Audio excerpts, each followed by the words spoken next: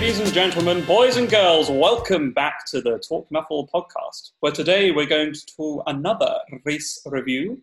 We're going to talk about the Orcs, one of my very favourite Blood Bowl teams. It's interesting so far that all the teams we've done have kind of just been, because I've just been getting guests to come on, like whatever comes up, and some of them have been enjoyable teams, you know, like Norse I quite like. But this is one that is definitely close to my heart and I've got a real passion for, so hopefully that'll come across. I've got Dan Telford, or Raging82, the Team Island captain, on again. Hello, Dan. Hello again, Tom. Great to have you on the podcast. And we're both going to have to be extra passionate and excited on this because it's a sober podcast, which I don't know how I'm going to do it. It's horrible because we're doing it during the work hours. And I'm assuming the Brigadier is not going to listen to this. But yeah, no, let's get stuck into it. So yeah, the Orcs, Dan. I mean, they're one of the very staples of Blood Bowl, aren't they? They've been around since, well, I mean, I'd say since time began. Obviously, Blood Bowl 1 and 2 was a bit different, but they have. But. No, they've been around since the first edition. So yeah. They are, you know, your iconic Blood Bowl team. That's why they're so popular. And they've always been incorporated in the team box. So you see them absolutely everywhere. They're people's first go-to team. So this could be quite a popular race to talk about. Absolutely. And they are definitely, we've had a chat about a couple of different bash teams so far, the Norse, Undead, which are both podcasts coming out soon, and Khemri and things like that. But, you know, when you look at the bash spectrum and all across it, the Orcs are certainly the ones that epitomise all of it. And they're probably one of, if not the strongest bash team, aren't they? Yes, because they get stuck in. AV9 everywhere, just get in there. Yeah, I mean, like, you know, you look at the other bash teams, like Norse are freaking AV7, they're a bit too flimsy, aren't they? They're going to get killed. Other teams aren't as strong. And so, like, for example, Dwarves are tough as well, but not as strong as Orcs. Khemri are super strong but have no bash skills. Like, Orcs have got it all when it comes to the bash spectrum. Yeah, I mean, the problem with Dwarfs is they're slow, so they have to be clumps. There is no other alternative. Orcs can vary out a little bit, and we'll cover that when we talk about them. That's why they have access to certain players and stuff. But with your other bash teams, like you mentioned there, like Norse, your Necro, and those kind of teams, they rely on strike players. So they have to stand off, hit you, and they don't have many players to tie you up with because either the zombies are too slow to get round your lines to type your back players. Orcs are all about being in your face. You know, you can just... They're so forgiving. You just wedge them in wherever you need them to. And then when we talk about skill progression and stuff, they give them skills that make them stronger at doing that. And you just try and pin them in. It's only when you hopefully destroy all those flimsy elves and don't let them around your backfield, that's only when you start having problems. And actually, yeah, but we'll dive into the tactics later on. But I spoke with Joe Manji about Skaven, and one of the big things Joe said is that whenever you rely on removals, that's when it starts to become a problem in Blood Bowl. You shouldn't be relying on removals necessarily. And a lot of the other bash teams do rely on removals because they rely on trying to surgically strike people or dirty player people off or things like that. But actually the Orcs are definitely a grinds team where they're almost relying on not getting removed. And, you know, they do want to kill shit, obviously, because when you're a bash, you want to kill shit. But if you go the entire game and you don't remove anybody, but they don't remove any of you, and you're just grinding through them, then that's often a good thing. Yeah, I mean, totally right. I mean, I totally agree with Joe. You should never, ever put your game plan down to removing the opposition. You know, you need to know how to work around it. And with Orcs, again, they put you on the floor, you survive Armor 9. It's not invincible, but it should keep you on the pitch. And then you try and either remove them or knock them to the floor and control space with your strength. And that's what it is. It's learning how to do that properly that makes you better. Absolutely. The thing with Orcs, and people said this before, is it's one of those teams where you can pick up from the start. It's really forgiving, but the better you become at Blood Bowl and the better of a coach you become, the team becomes better as well. So that's why they're tier 1. They are definitely tier 1. Yeah. And a lot of this podcast we'll be talking about. We did the Dark Elf podcast with Guns about how amazing Dark Elves were, and everything was how good they are. And this is definitely a podcast like that as well. There are some things you've got to watch out for because new players do pick them up, and when they start to play better players, you've got to watch out for it. But we'll flag those up for you in the tactics, listeners. Don't worry. Right, let's dive straight into the team. And there are some positionals here that I actually don't like very much, and I think we'll talk about that and we'll have a little chat through them. But first off, this player I love very much, the Orc lineman, the line Orc, probably one of, pound for pound, one of the most valuable, well-costed, you get bang for your buck players in Blood Bowl. I mean, he's a 50k lineman who's movement 5, strength 3, agility 3, and armor 9 with general access. I mean, he can stand wherever you want him to stand. He's going to keep getting up and getting wedged back in, as you said. He's just all round really good value, isn't he? Yeah, I mean, when the game's actually flowing, he is, as you say, awesome. You can just attach him to a player. He gets knocked over. Old Chumbawamba song. He gets knocked over, gets down, he gets back up again. And yeah, he's gonna keep people pinned in. The thing with the linemen is you don't actually have that many, because when we start talking about builds and stuff, there's a core, and when you move on to the next positionals, we're literally just talking about the core of an Orc team. He's not part of that core, so it's how many are you actually going to have in your team? So what job he's achieving for you. You don't normally see many Orc linemen on the line because they're, you have stronger players for that. And when you move them around, the movement 5 is the sore spot, because when you're an Orc player, the time you're going to struggle the most is at when people are kicking to you, and if they kick deep, you don't have that movement to cage deep. So you're spending the first turn or two trying to reconnect with your front line, and that's the weak point for Orcs. So he's good, and as you said, you can, if you want the armor 9 build, and you can just get rid of some of these positionals, you'll see a few more of them, and then he becomes a little bit more valuable to you. But he's not going to get SPP. It's one of those positions where he's great at what he does, and as you said. No, and I would agree. You don't have loads in your team, but I actually, on my favoured Orc build that we'll go into, I actually do have 2. I drop. I often, if I was going to go super reliable and play Orcs, how I think they should be played, I probably don't even take the Troll, and I have a lineman instead of the Troll, because he's actually more reliable, even though he's not got the high strength. And then I don't use the thrower. Like, we'll talk about that. So I do use 2 of these dudes, and they might be on the line. It depends on what you're playing. If you're playing something that's going to kill you, I'd rather put those up than my Black Orcs. But they may be tying up big things or things like that, and that's what I use them for. Yeah. But yeah, let's move on to the Black Orcs. They're kind of your uber linos, if you will, your blockers. And every bash team needs some sort of roadblock blocking function, and the Black Orcs definitely do that. I mean, they really typify the Orc ethos, don't they? And I read that on a blog I was reading earlier. They're big, they're ugly, they're hard to shift, they're strength 4. They just sit there and look at you and just fuck you up. I mean, they're really cool. Yeah, well, the massive perk for these is the cost. Orc teams are so cheap. 80k for a strength 4 player. And as I was talking about before with your core, you get 4 of these. That's half your core of the team that you pretty much go to.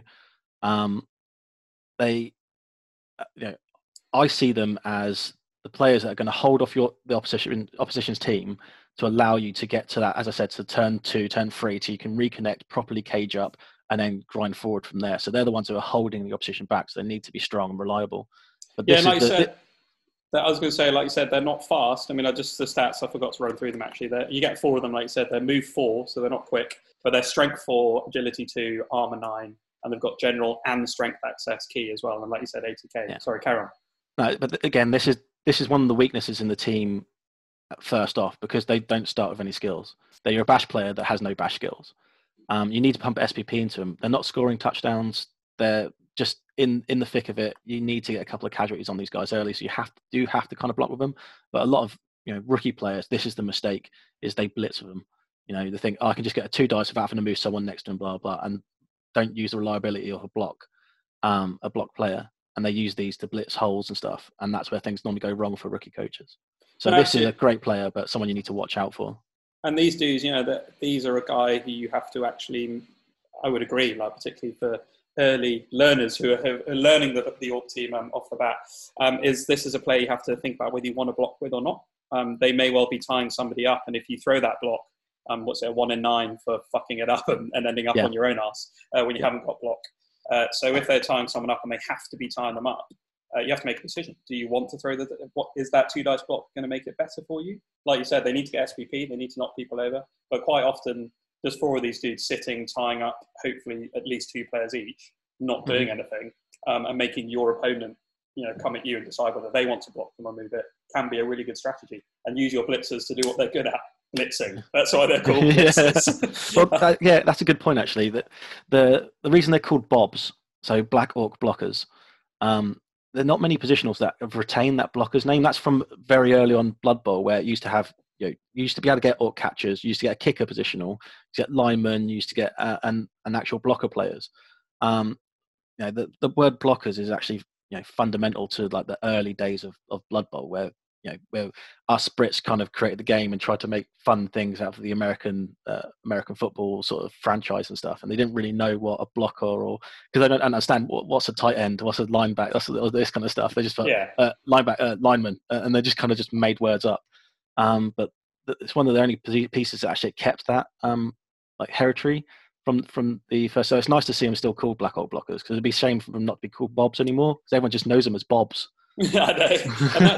And that's one quick thing to talk about actually before we move on to the Blitzers, who are the superstars, is that there's been some quite strong rumours that Black Hawks might be leaving the Orc roster if Blood Bowl 3 comes out, the new Blood Bowl that has been strongly rumoured coming out in October, we don't know. And that's been one of the rumours, is that they're going to get rid of Black Hawks, and whether they're going to go into a new team, and I don't know how that's going to work or something, but that in some fashion Black Hawks are leaving the Orc team, and it would completely change the team dynamic.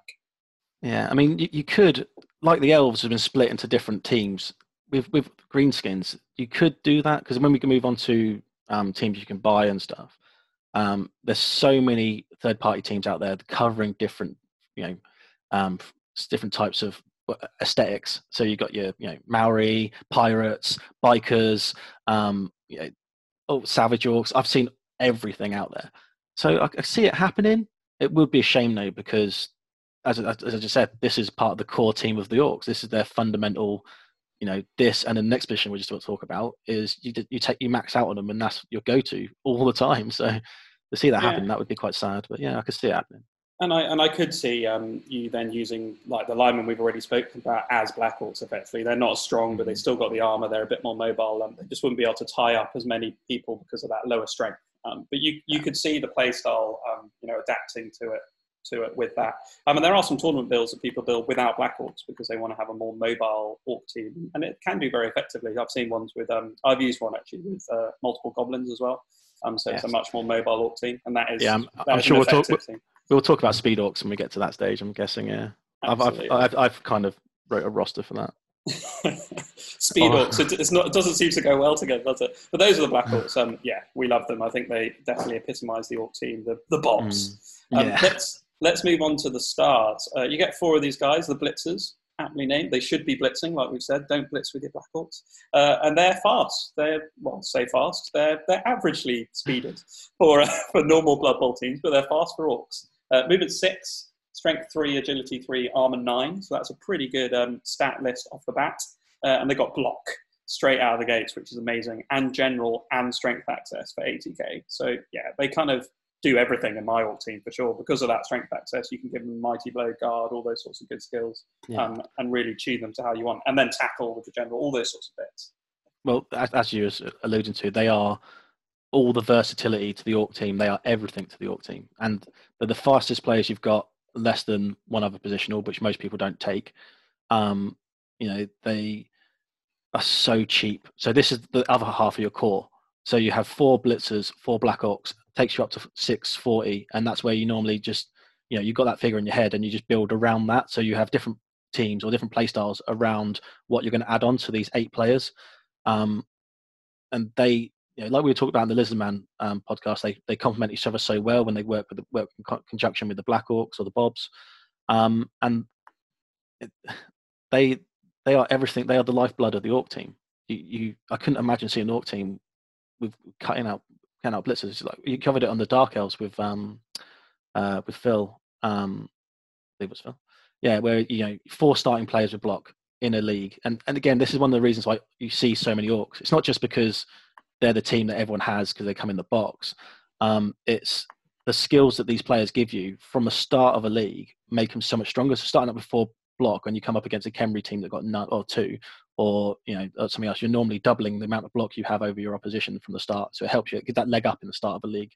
Yeah, and that's the thing, you get so many of them. Like in a weird kind of way, I'm looking at the team, I'm like, wow, so if I can only get 0 to 2 blitzers, that might balance the team. But because you get 4, you can build them in so many different ways. And we'll go on, and we'll move on in a sec, actually, talk about throwers, because I actually use one of these guys in my ball carrier.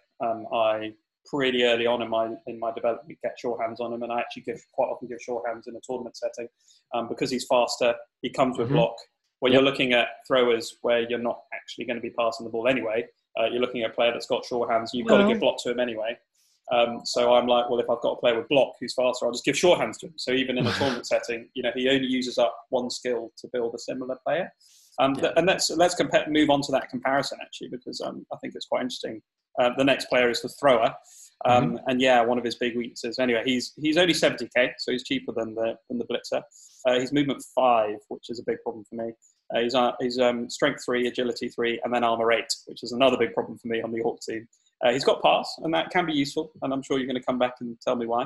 And he's got sure hands, and he has got passing access as well as general, so that's where he can become a go-to in tournament builds if you want to get a leader in and things like that. But yeah, thrower versus blitzer for a ball carrier. Yeah, I mean, there's so many questions when you come to Orcs, and this is literally, as you were alluding to, there's tournaments and leagues and how you're approaching it and what your skills you're planning to give them. So when you take any team, you didn't just take them and not have an idea of what I'm going to give them the next skill, what I'm going to give them the next skill. So if you're taking a thrower, as you said, that movement 5 is a massive difficulty. I think I said on the Lizardman podcast that movement 7 is the ideal for any Blood Bowl player, because you can stand on the center square, get to any square within your half without having to do go for it to collect the ball. He obviously, you've got 2 go for it's now to do that, so it does put you under pressure straight away. You kind of need 2, like a dwarf team would have 2 runners if you're going to take them, and people don't want to take 2 throwers. It's extra 20k, loss of armor, until you start thinking what skills are going to give him. If this is your ball carrier, he gets block as a first, and then your second skill, again, you're not giving him throwing skills to pass the ball. You're giving him things like kickoff returns so he can get to the ball more reliably. You're only taking him for sure hands. And one of the strengths of the human team, which comes in the box, is literally the thrower. The thrower is, okay, you're saving on rerolls because you've got sure hands, you've got pass, and you've got a player that has the catch skill. This team doesn't have that. So is he, as you say, is he actually passing? If you want to do more variables and have, be more of a fun player and just not stick to the hardcore meta, then yeah, some people do want to play passing Orcs, and we can talk about that when we talk about the next positional. But I'm probably like you. As you know, I'm a competitive player. I have taken the thrower and used him some success, but then end up dropping him. You don't rerolls are cheap. You don't need him for the leader access or leader caddy. I would much prefer to put sure hands on a blitzer the same as you, and because of the speed and the reliability of already having block, because then you're not giving a skill to a thrower player when you can just chuck them all on your core ones, because your Black Orc need them more than anyone else. Yeah, and I think I've probably got 2 other things to add, and quite a lot of people come back and say, and it does depend on your playstyle. Some people use throwers quite effectively, and one of the reasons they cite is that using a blitzer with sure hands is all well and good, but that means that you've got 1 fewer of those 4 dudes with your guard and mighty blow and standing in the cage and all that sort of thing, which is a fair argument. I just think, like I said up front, there's so many of them. You do have 4, and you're probably going to be anchoring at least 1, if not 2 corners of the cage at all times with a Black Orc. So you've got 3 others anyway doing those jobs. I mean, as you were alluding to, if you're grinding up the pitch, you get to like the end of your drive and you have 1 or 2 turns to score, and all the opposition are doing their double banked defense in front of you. Do you want to be trying to smash through with your faster player with block, or do you want to be stuck with your movement 5 player that doesn't have block, only agility 3, not really going to reliably blitz his way through? Yeah, I'd agree with you. He is a much better ball carrier, but it's a case of... And the amount of times that 1 square makes a big difference, actually, when you suddenly need to switch it a little bit more and move around. What was the other thing I was going to say? Yeah, and the other thing I was going to say is that I also really like to have a sure hands player on defense, because it's really handy to run in and grab the ball. But I just think that throwers on defense are so weak, because they're effectively like a weaker line-up. You can't really tie anyone up because they're moving 8. You need to protect them, but you kind of want them on the pitch in case you've got that opportunity. So I like to have that blitzer there because he's faster and he can run in and grab it. So I just think he does both roles better, because you can build a defensive thrower, and that works really well on the human team, for example. But I think it's the juxtaposition of the speed, the movement 5, and the armor 8. I think if he was movement 6, we'd be having a different conversation. Or armor 9. Either way, it's just both of them together makes him a problem in both situations. This is the thing. Lots of people were calling out for him to be movement 6, but if you look at all the teams that traditionally start with a thrower, all it is a lineman with pass and sure hands given to it, and then and the passing access. So they've stuck to that movement 5 because he's a lineman. It's the big thing is dropping the armor on him, because they haven't. Skaven throwers, your human throwers, they're all the same as traditional linemen for those positionals, and that's why they haven't given them movement 6. But you're right, the movement 6 on this team, which desperately needs people to be able to keep. And as I said, the weakness of the Orcs is getting stuck in the backfield. He's the reason that you're going to get stuck in the backfield. If they get round your lines and they cut off your team and you're isolated from your strong players, that's when it all goes wrong. You start off playing teams like Wood Elves and Slan, and they're your first opponents where you've got no decent skills. You see that happen all the time. They kick deep, and you get put into 2 different bubbles, and they just pressure you backfield, put your thrower on his backside, and score. Absolutely. And and I think that sort of draws a line under it. You can use him, and we will talk about, when we talk about developing players, how I would do that if I was going to use him. And a lot of players will want to use him because you do get him in the box, and why not use a miniature? And he is a really cool miniature, actually, the GW one. And there are really good things you can do with them. And if you want to do a more hybrid play where you might need to pass the ball, absolutely take it. It's just not how I competitively would do it. So, I'm not saying it's wrong. I'm just saying if you want to play like me, then don't do it. But yeah, let's move on to, so we'll do the troll last. Let's move on to the goblins. Most listeners will have seen goblins. I think they're a lot of fun. They're another one of these staples of Blood Bowl. They've kind of got some of the best all-round stunty stats, skinks aside, but like normal stunty players. They're movement 6, so they're reasonably quick, compared to like a halfling or something like that. Strength 2, as you'd expect. Agility 3, and armor value 7, which does actually make a big difference compared to a lot of the stunties with armor 6 and stuff like that. And then they've got dodge, right stuff, and stunty, and agility access, which is all pretty standard for 40k. So they're a general all-round good stunty player. They can move around the pitch, bit of mobility. I'd say sort of off the bat before you come in, and you can get up to 4 of them. They are a bit weird in the Orc team because they don't build into the traditional playstyle, and we'll talk later about the speed orcs and stuff. But I do like them, and I've had a debate before about the humans and how I just really wish that humans had a couple of halflings access to it, because it adds that fun element to Blood Bowl. It's great that they're there because you can use them with the troll to do like a slightly different play style, and it's just a bit of fun and how I think Blood Bowl should be played. And so you don't have to use them. They don't, having them in there doesn't make the orcs suddenly broken. And there are play styles you can do, and they're just a lot of fun. Like, I don't see why not add them into the greenskins.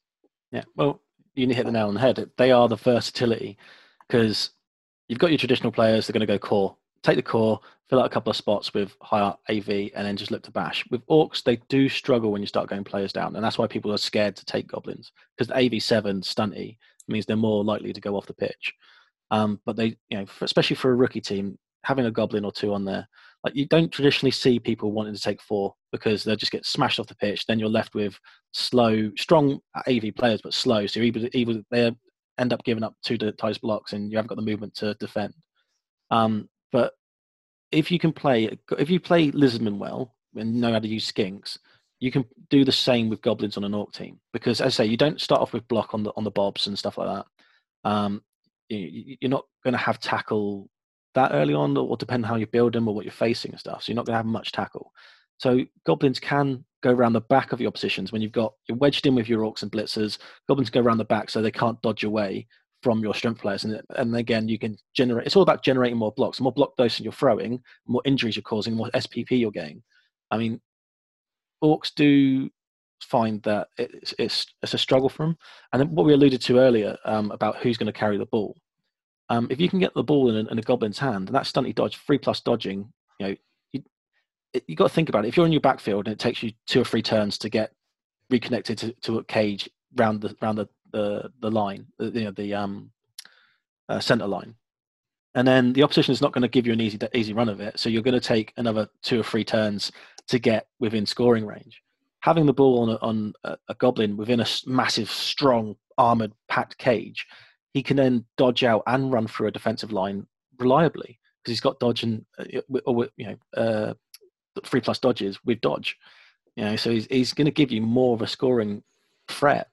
But people just don't like it. They don't think it fits in because they just want all armor, because the playstyle of orcs is to get jammed in, and a goblin doesn't want to be jammed in. No, definitely not.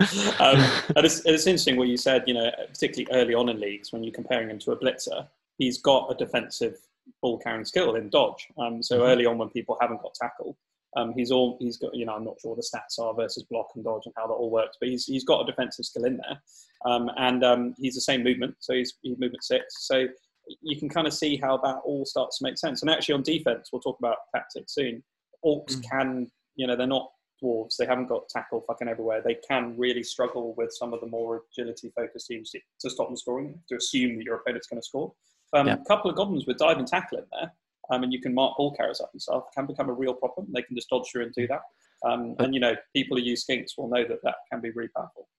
But that's the thing with skinks, you're giving them those skills to either screen or to do that, to disrupt. Goblins, people are giving them skills to make the one turner more reliable. And you can't do a one turner if you don't have a goblin. Yeah, for sure.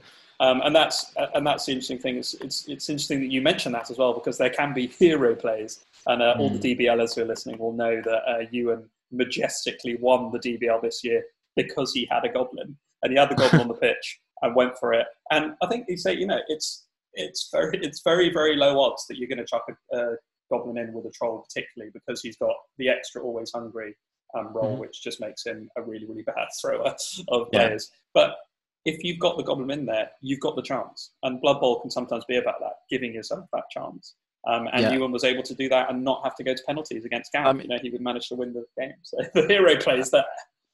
Well, it's not just the one turner. It's also when you're looking at two turners. Orcs are only movement 6 without doing go for it. So as you know, from the centre line to scoring a touchdown, you need to move 13 squares.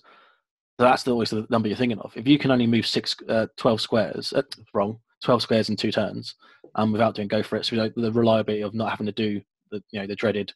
Because it's always going to be a 1 when you're going over that line. It's always going to be a 1. Statistically likely, if not definite. Yeah. So they do struggle to do two turn scores. I mean, it's not impossible, but they do struggle. You have to get the ball to the blitzer. You have to commit to one side. It's easy to defend against. So having, as I think alluded to before, with Orcs, if you want a chance to score back on them, you have to make your opponent score really, really early in the half if they're driving on you. If you let them score turn 7 or 8, you're not going to have much chance to score back on them. It's a difficult one when you talk about strategy of Orcs and how to control the pace of the game. And again, when you're looking at a rookie player compared to a veteran player, this is one of those things I meant about. The more you get and more games you play and more you understand about the game, people as rookie players take this because they just love the idea of it. Oh, just chuck a goblin, just chuck him here, chuck him that. And they kind of think of it like a fling coach would want to chuck halflings around everywhere. But they do offer you so much. The goblin is such an underrated player. I had a massive talk with Nazgob from the Anything But a One podcast, where he is just all armor 9, bash everything. Goblin shouldn't be on the roster. It's a tragedy. And I just pulled him to one side at 12man's wedding and just gave him like a massive lecture on you could do this and you can thought about this, and they give you assists when you don't have guard. They can control areas and space of the pitch that people don't think about when they start off playing. So it's definitely a good place to look at and talk about and actually consider what it can give you. Yeah, it's another option, isn't it? And they're loads of fun. They're goblins, and goblins are fun. But like we've been talking about and alluding to, they do juxtapose quite well with the troll. If you do want to do that once then touchdown, they kind of work well. And often having one goblin on the bench if you've got a troll just for that chance is really good. But the troll. Most people love him, and he's a player that a lot of new players will go to straight away. They'll be like, well, I've got my box, I need to buy a troll. But actually, you often do see new players without a troll because they bought the box and he doesn't come in it. So it kind of can go one or two ways.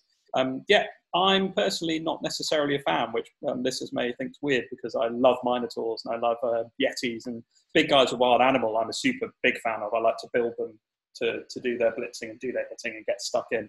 And a troll is definitely not a player who's going to be doing any blitzing really at all ever.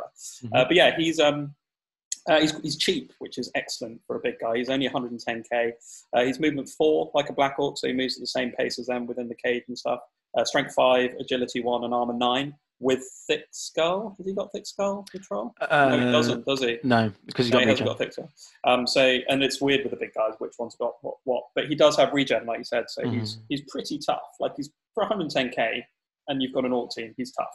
He's got Always Hungry, which is, as I said, you basically have to roll an extra dice before you throw the goblin to see if he eats him, and it is hilarious. It adds the amusement, but it's not the reliability that you want.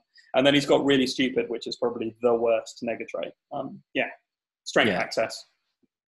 I mean, as you said, it's the strength. If you're a type of player and you think you're just going to jam everyone in, it does help with that because you don't have access to a big guy unless you're rolling strength ups on your bobs. So you do come in, but the problem with him is he needs a babysitter at all times.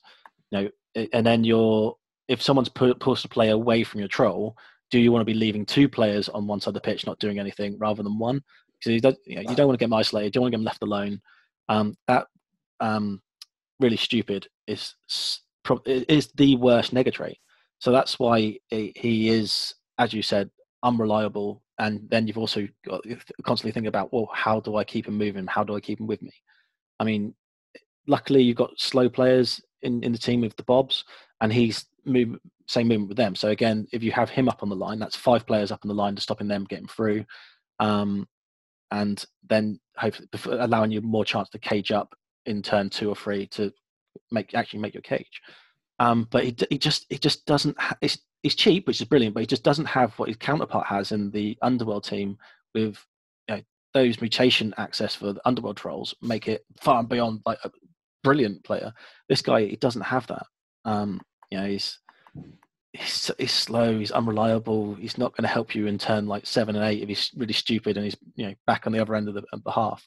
But you need him if you want to do those crazy one-turn touchdowns and crazy plays. So it's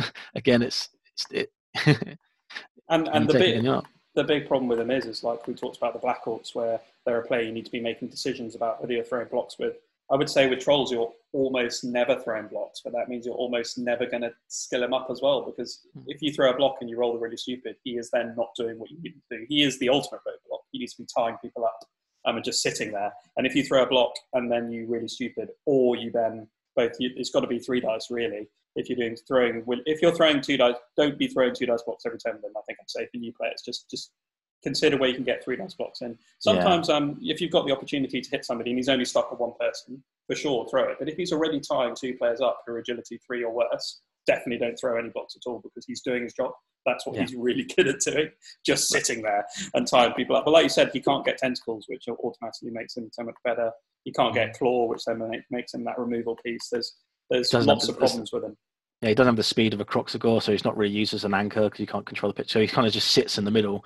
He's not going to be surfing players anytime soon. I would say consider the league you're in, though, because actually if I was playing in a league, and I was particularly in the current TBL stats, I'm hoping they change where you get to play more people. But at the moment, when you play the same 4 people twice, for example, if I was in a conference side where I had to play both like Chaos and Nurgle, or even Khemri or things like that, where I'm going to have to play a lot of strength, then it's definitely a consideration to take Troll, because he gives you that strength on the line and allows you to really compete, because otherwise the Black Orcs are probably just not going to quite be enough. Yeah, Orc teams versus Khemri teams. You haven't got the speed to get around them, and then they outstrength you, and you start losing some of your strengths from your team roster. He then would tie up a Tomb Guardian, allow you to try and bully some of the other Tomb Guardians and try and get around to the weaker Armor 7 players and stuff like that. So it's those type of matchups, where Troll can make the difference. But again, if you're like me or maybe yourself and you like reliability, I personally would probably stay away from a Troll. I've taken Trolls, but I do think that having more of the other roster and playing a certain way through the length of the game can be more beneficial, like odds wise, if you're looking at that sort of approach. But then Trolls are fun. It's hard. I think if you were playing a league, you probably would end up taking one just for that reason, because they're fun. It's just, I think that's all we can say about him, really. And we'll move on to the rerolls, and they're pretty well priced for Orcs, 60k, which is good. We've spoken about rerolls on a couple of podcasts already. I think when you've got 70k rerolls, we've had a debate on the Nurgle about how that's too expensive and really ruins the team in a weird kind of way. But 60k rerolls, fine. You can get the ones you need for Orcs. I mean, Orcs are so cheap. The whole team, the whole roster is cheap. Rerolls are fairly cheap. You find cheaper on like elf teams that get 50k when they don't need as many of them because their players are too expensive. So you do find that you kind of get everything you want into whatever tournament or what your premise or what people give you to say, right, build this sort of team, build that sort of team. When you look at cheap teams, this is it. This is a cheap bash team that you can get all your toys into one basket. Yeah. And then they can fortunately get an apothecary despite having one player with regen in the team. Well, but there are some ones you can't. So yeah, that's a good point we didn't talk about. That's a skill question that comes up all the time, because normally on your Nurgle and everything else, the teams that get regen or Necro and stuff, they don't have it for that reason, because it's that extra complication. So when the troll goes down, do you roll the regen first? Do you roll the Apo first? It does make, that's the thing. It makes the big guy more reliable for this team because it's more likely to keep him. Because I believe, you could correct me if I'm wrong, but I believe it is you roll regen first. Yeah, you do. So I can't remember why or where I saw that from, but we decided, having debated it on the ECBBL chat, and people came in, that you have to decide whether, you have to. No, wait, I thought we decided that you had to decide whether to use the Apo or not and then regen. I think that would seem more fair, because it's more favoured the other way then. Don't quote me. I think I have to go and check it out, listeners. But I am 99% sure we decided on the ECBBL chat that you had to decide whether to use the Apo or not, and then go to regen, because it affects vampires as well, about whether you use the Apo first or the regen. I mean, if you are new player and new to Orcs and stuff like that, what I definitely recommend is googling the throw teammate chart. If you're playing this team and you've just picked them up out of the box, download that chart, print it off, and it will explain all the intricacies between how, because everyone always says, really stupid, throw teammate, stunty, the fumbling, and everyone just gets confused. And if you have that flow chart with you, it makes your life so much easier. So Google it, download it, print it off, take it with you with your team, and you can just use it as a flow chart of, okay, I've rolled this, oh damn, he's fallen on the floor, I've eaten him. Yeah, I'll dig that link out and just put it in the chat notes, and then people can read it. I should be making a note of what I'm going to put in the chat notes. There's going to be loads for this one.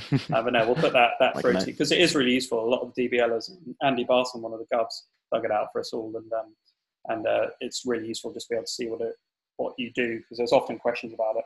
I would say, and when you're throwing teammate, ladies and gents, remember to put the goblin on the line if you can, and move their troll that 1 square forward to get an extra square. A lot of people forget that you can do that. Move and then throw. You don't have to just throw from where you're standing.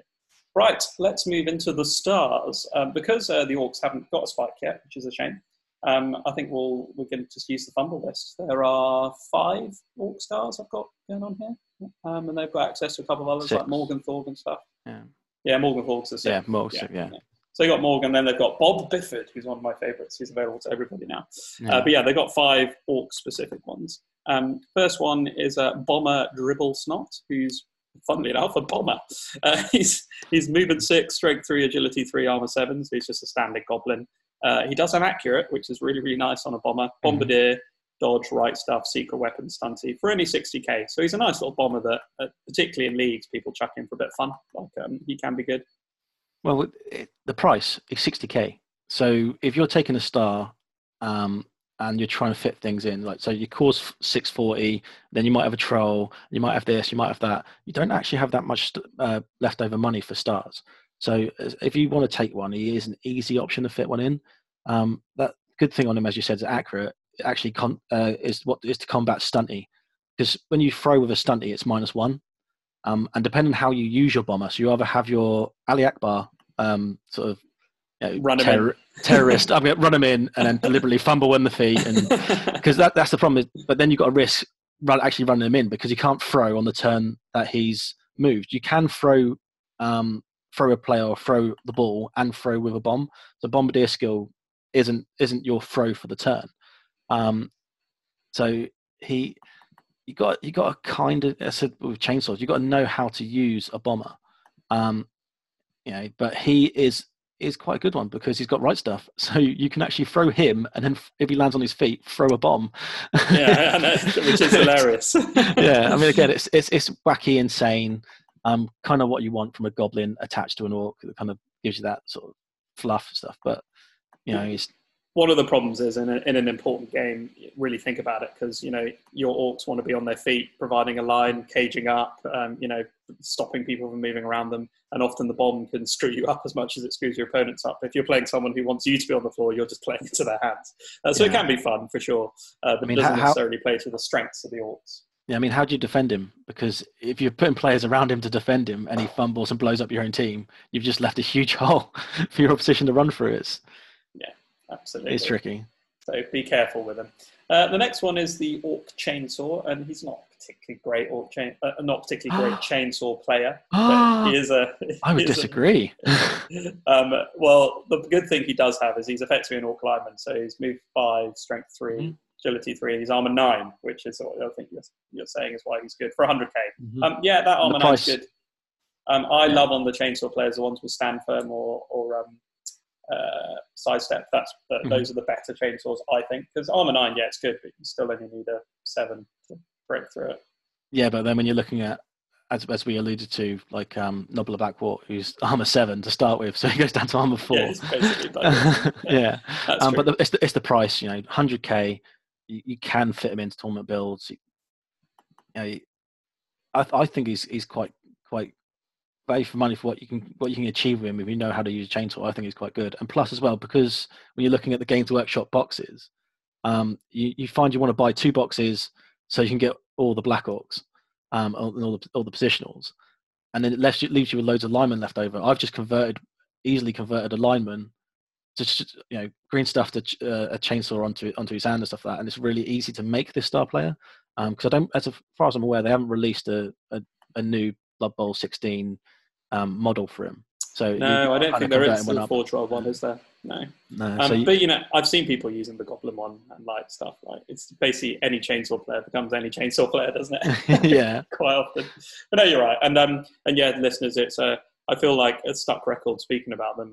If you know how to use chainsaws, you tend to not want to run in and hit people in the face with it. I often use it as a fouling piece because it doesn't put you out of position and it still allows you to foul quite effectively. But he's also good for just smashing down armor 7 blodgers. If you get an opportunity, then that's the kind of. But don't just run up to a Chaos Warrior and try and hit him, because it's not going to work.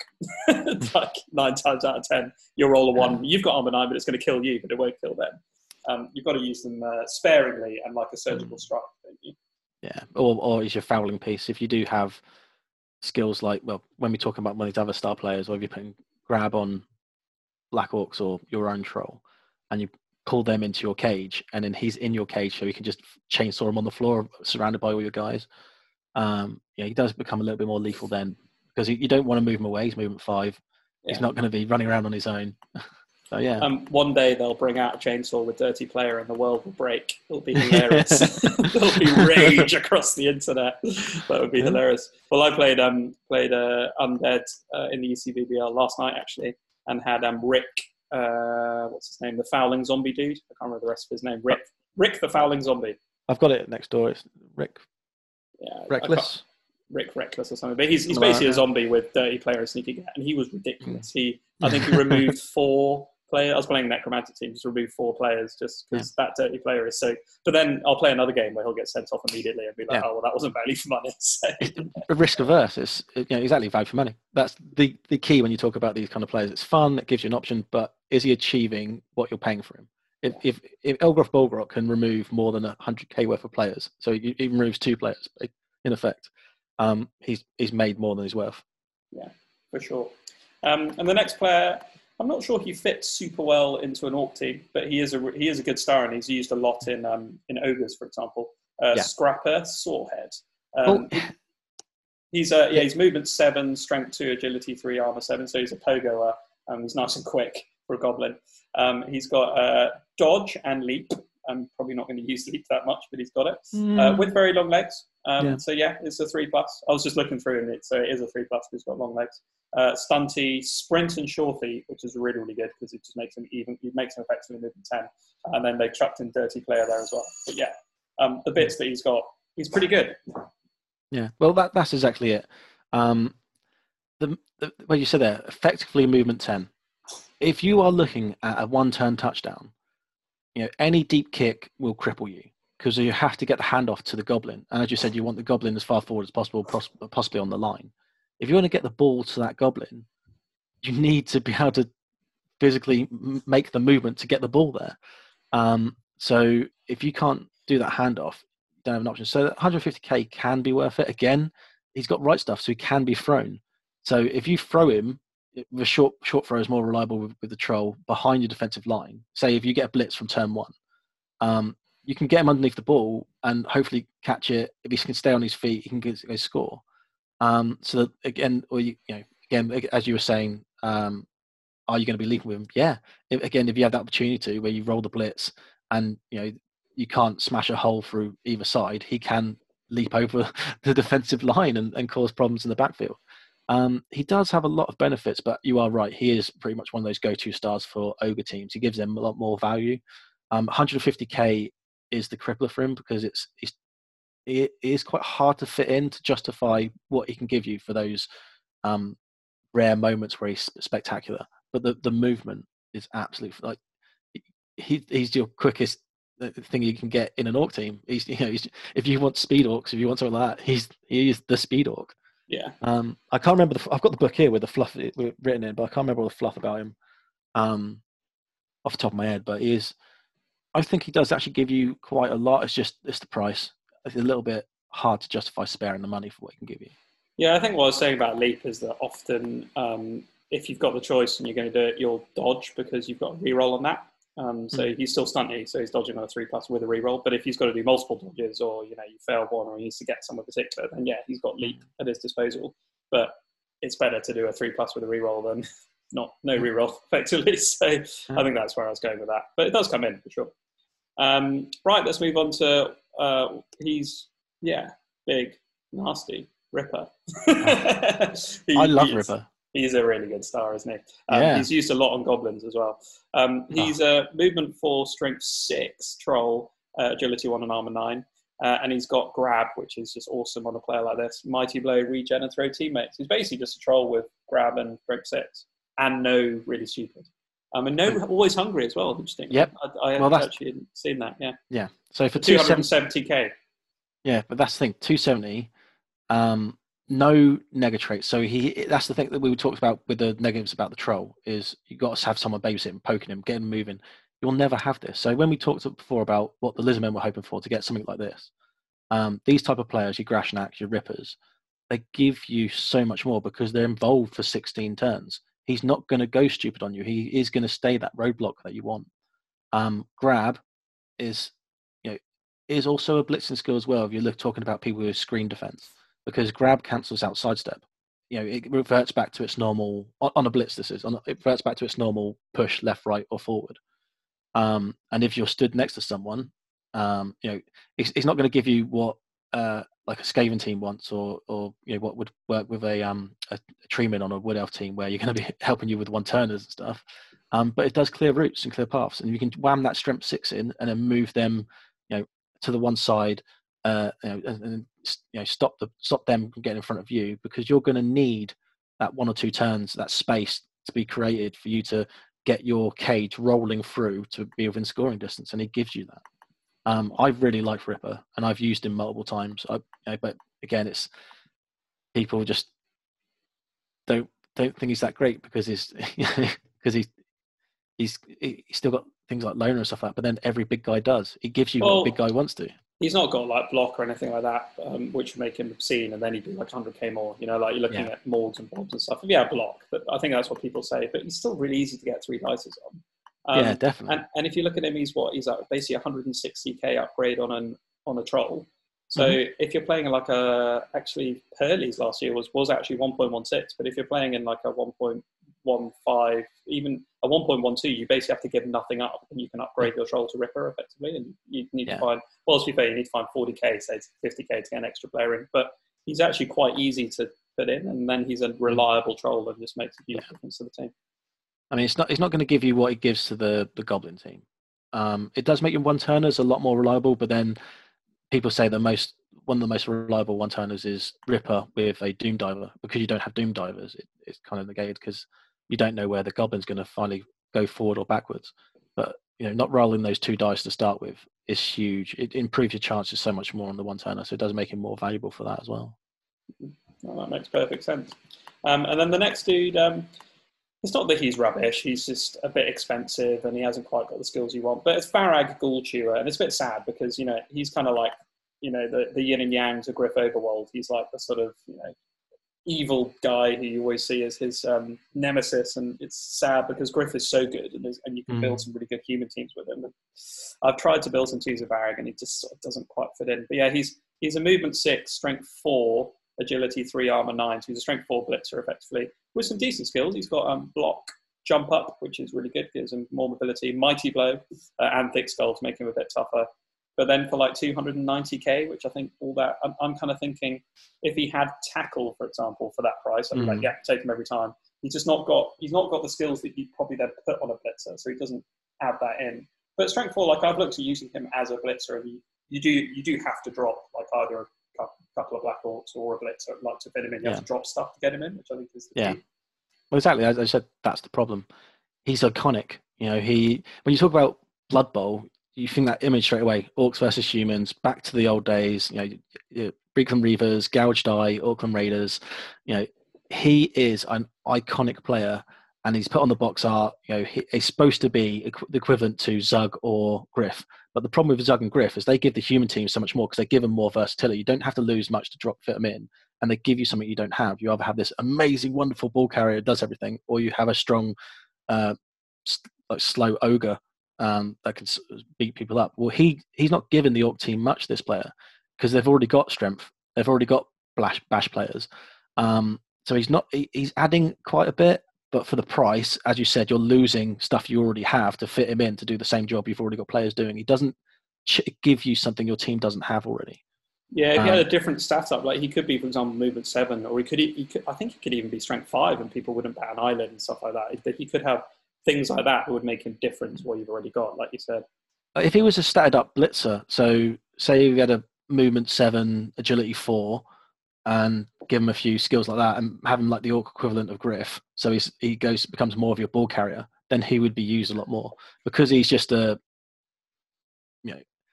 yes, he's an extra movement 6 player, and this isn't a fast team, but he's not. He's selling agility 3. He's not dodging away that much. You want him in base contact to get those punches, and you're just kind of relying on the things like if he gets knocked down, using jump up to get more blocks in, give you more blocking dice.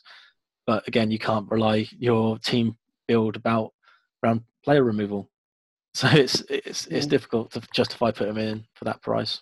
I could see myself if I had like 300k down in a league actually, and it wasn't necessarily a super important game. I could see myself chucking him in. So I think he's quite fun, and he could be effective in that situation. So he's a hanky panky. If you're in a league, there's a league star player more than a tournament star player. So if you're missing some things, he can fill that gap. Yeah, for sure. Yeah, that's Farag. Like I said, it's a bit sad. I feel like he should be better for such an iconic player. But I will take him to a tournament at some point. I've looked at some bills, and you can fit it in, for sure. And then last but not least, Morgan Thorg. And like we've spoken before in a couple of podcasts about the new Morg, effectively Bob Bifford, who I think is just a better Morg because he's cheaper. But yeah, he's far too expensive for an Orc team. He's great. Ogre on crack, move 6, strength 6, agility 3, armor 10 with block is really, really good. But I mean, it's just expensive. You can take him if you take loads of cheap linemen, but then you've got a pretty much movement 5 team, but decent armor, and then take a few goblins because he's still got throw teammate. So if you're looking at a weird chucking roster, a few goblins, Morg, and then a line of armor 9, it can work, but it's not an Orc team then. It's just some weird, wacky variant. But yeah. But again, if you're playing in like some sort of perpetual league where someone's got like a 2,000 TV team or 1,000 TV, then chuck Morgan. Why not? Like if you've got the money. I don't think he makes up that value, because if you're playing, if you can afford him, you're in trouble because the team got the skills to deal with him. Well. And it's interesting. This wasn't an Orc situation, but I played in a Canadian league, for example, where I came in fresh with 1,000 TV human team, and my first game was against a dwarf team that was like 2,000 something. So I took Morg and Bertha, and I had one of the old school cards, which was I think it was only a 200k card actually, but it gave you the groundsman, so it gave you a death roller that came on from the back as well. So this poor dwarf guy was playing like effectively 5 big. It was just ridiculous because I had my ogre as well. So ogre, four. So ogre, Bertha, Morg, and the Death Roller, and he just couldn't do anything. Like it was hilarious. It was so funny because he had all of his dwarves had guard and might. It's like cool. So you got 2 guard players. All my guys are like strength 6, strength 7. I'm still just going to punch you with block mighty blow. It was really funny. So in those sorts of situations, players can be used. And maybe in that situation, if I'd had 1,000 TV Orc team, I probably could have done similar things. Would have had the troll, taken Morg, maybe Barag, like all these Ripper and Morg together. Yeah. Exactly. Anyway, Dan, I think that probably draws a line under the Orc roster. So we'll take a quick break here and we'll come back and talk tactics.